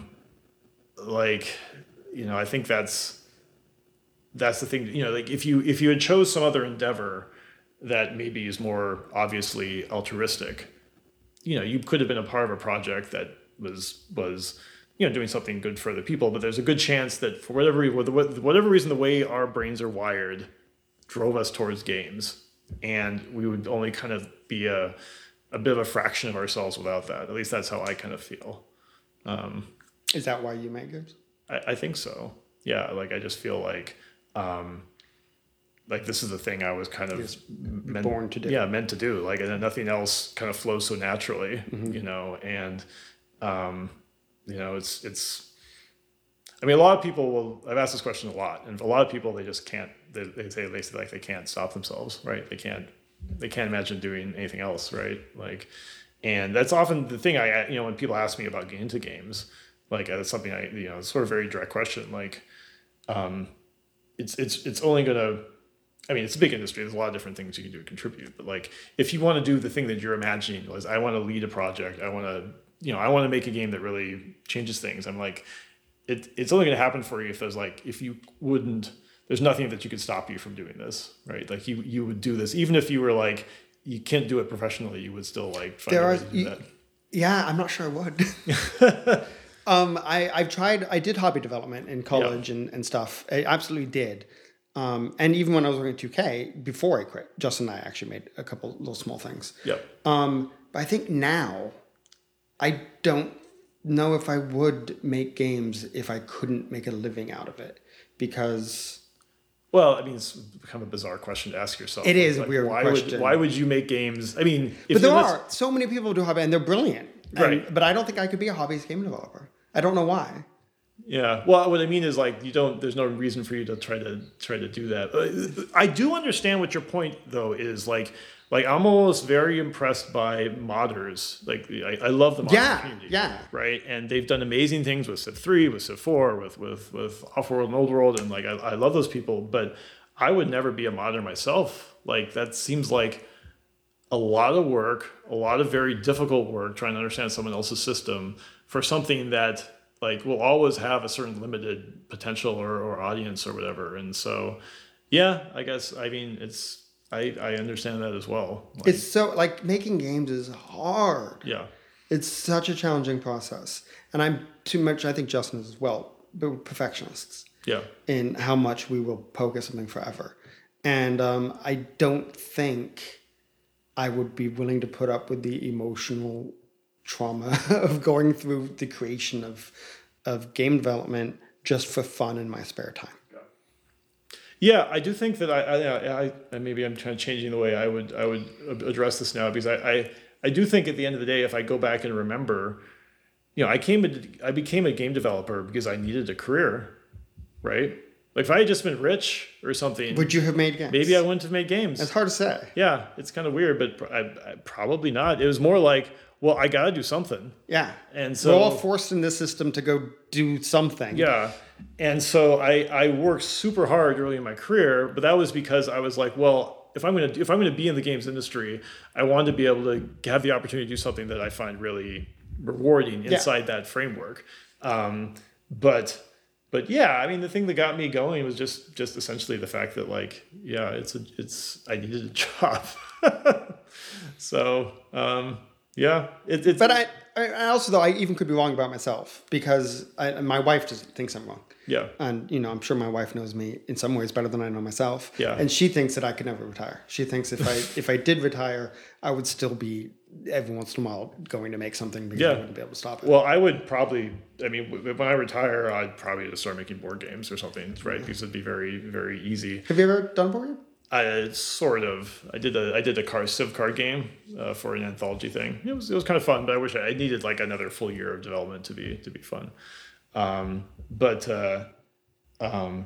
You're saying your wife disagrees with you. Yeah. And like, well, of the two of us, only one of us has started a hobby project and, kept working on it long enough. Like, I've only ever done work that's for... With the intention of this was... This is part of a company. This is whatever there is. I'm being paid for this. So, you did it. I guess it's less that I did do it and more would I do it again, though. And sure. I don't know. Yeah. And it was, as I talked about, it was a hobby project with like FTL, but it was also, it had ulterior motives. Right. Like it was a resume builder. It was at that time in my life, like I feel like I was that kid who did all his homework. Sure. Studied for all the tests. Yep. Did everything. You do it. You don't think about it. You do well in school so you can go to college. You do well in college so you can get a job. And when you're doing a hobby project, it's going to be something for your resume. Like everything was focused on that, for better or for worse. Yeah. Obviously, it turned out pretty well in many ways, but I'm not sure if that's actually the right way to approach things. Right. Yeah. And so, just a pure art for the sake of art is something I've had shockingly little experience with. I'm embarrassed to say. Well, this is a weird. It's a commercial field and it's an artistic field. Like all these things are all mixed up together. There's a lot of games out there that are art for the sake of sure. art. Yeah, and I think I really respect that. Like it's really cool to see what they do, and then it changes what they can make. I have to make commercial games. Like that's just a constraint that I don't think about very much, but it absolutely affects the type of games I think I'm going to make. I don't think it does affect. I think Justin and I genuinely make the games we want to make without considering the commercial aspects. Right. But I think obviously we come from a place that our design aesthetic and interests lie in what is commercial anyway. Yeah, you like games that have souls. It's a happy Venn diagram there, so I can't complain. I'm sure. There are thousands of developers out there who are making passion projects that they care about that won't find financial success because they don't happen to fall into what people consider a game. Yeah. I mean, ideally, as a game developer, you got to figure out a way to make a game that you're good at making, you want to make, and that people want to buy. Yeah, I think Derek, you had the... Yep. Directly from Derek. Triple Venn. Yep, absolutely. Cool. All right. Well, thanks for doing this. I think this has turned out really well. Thank you. Cool. All right. And interesting. Oh, wow. There's 2 minutes left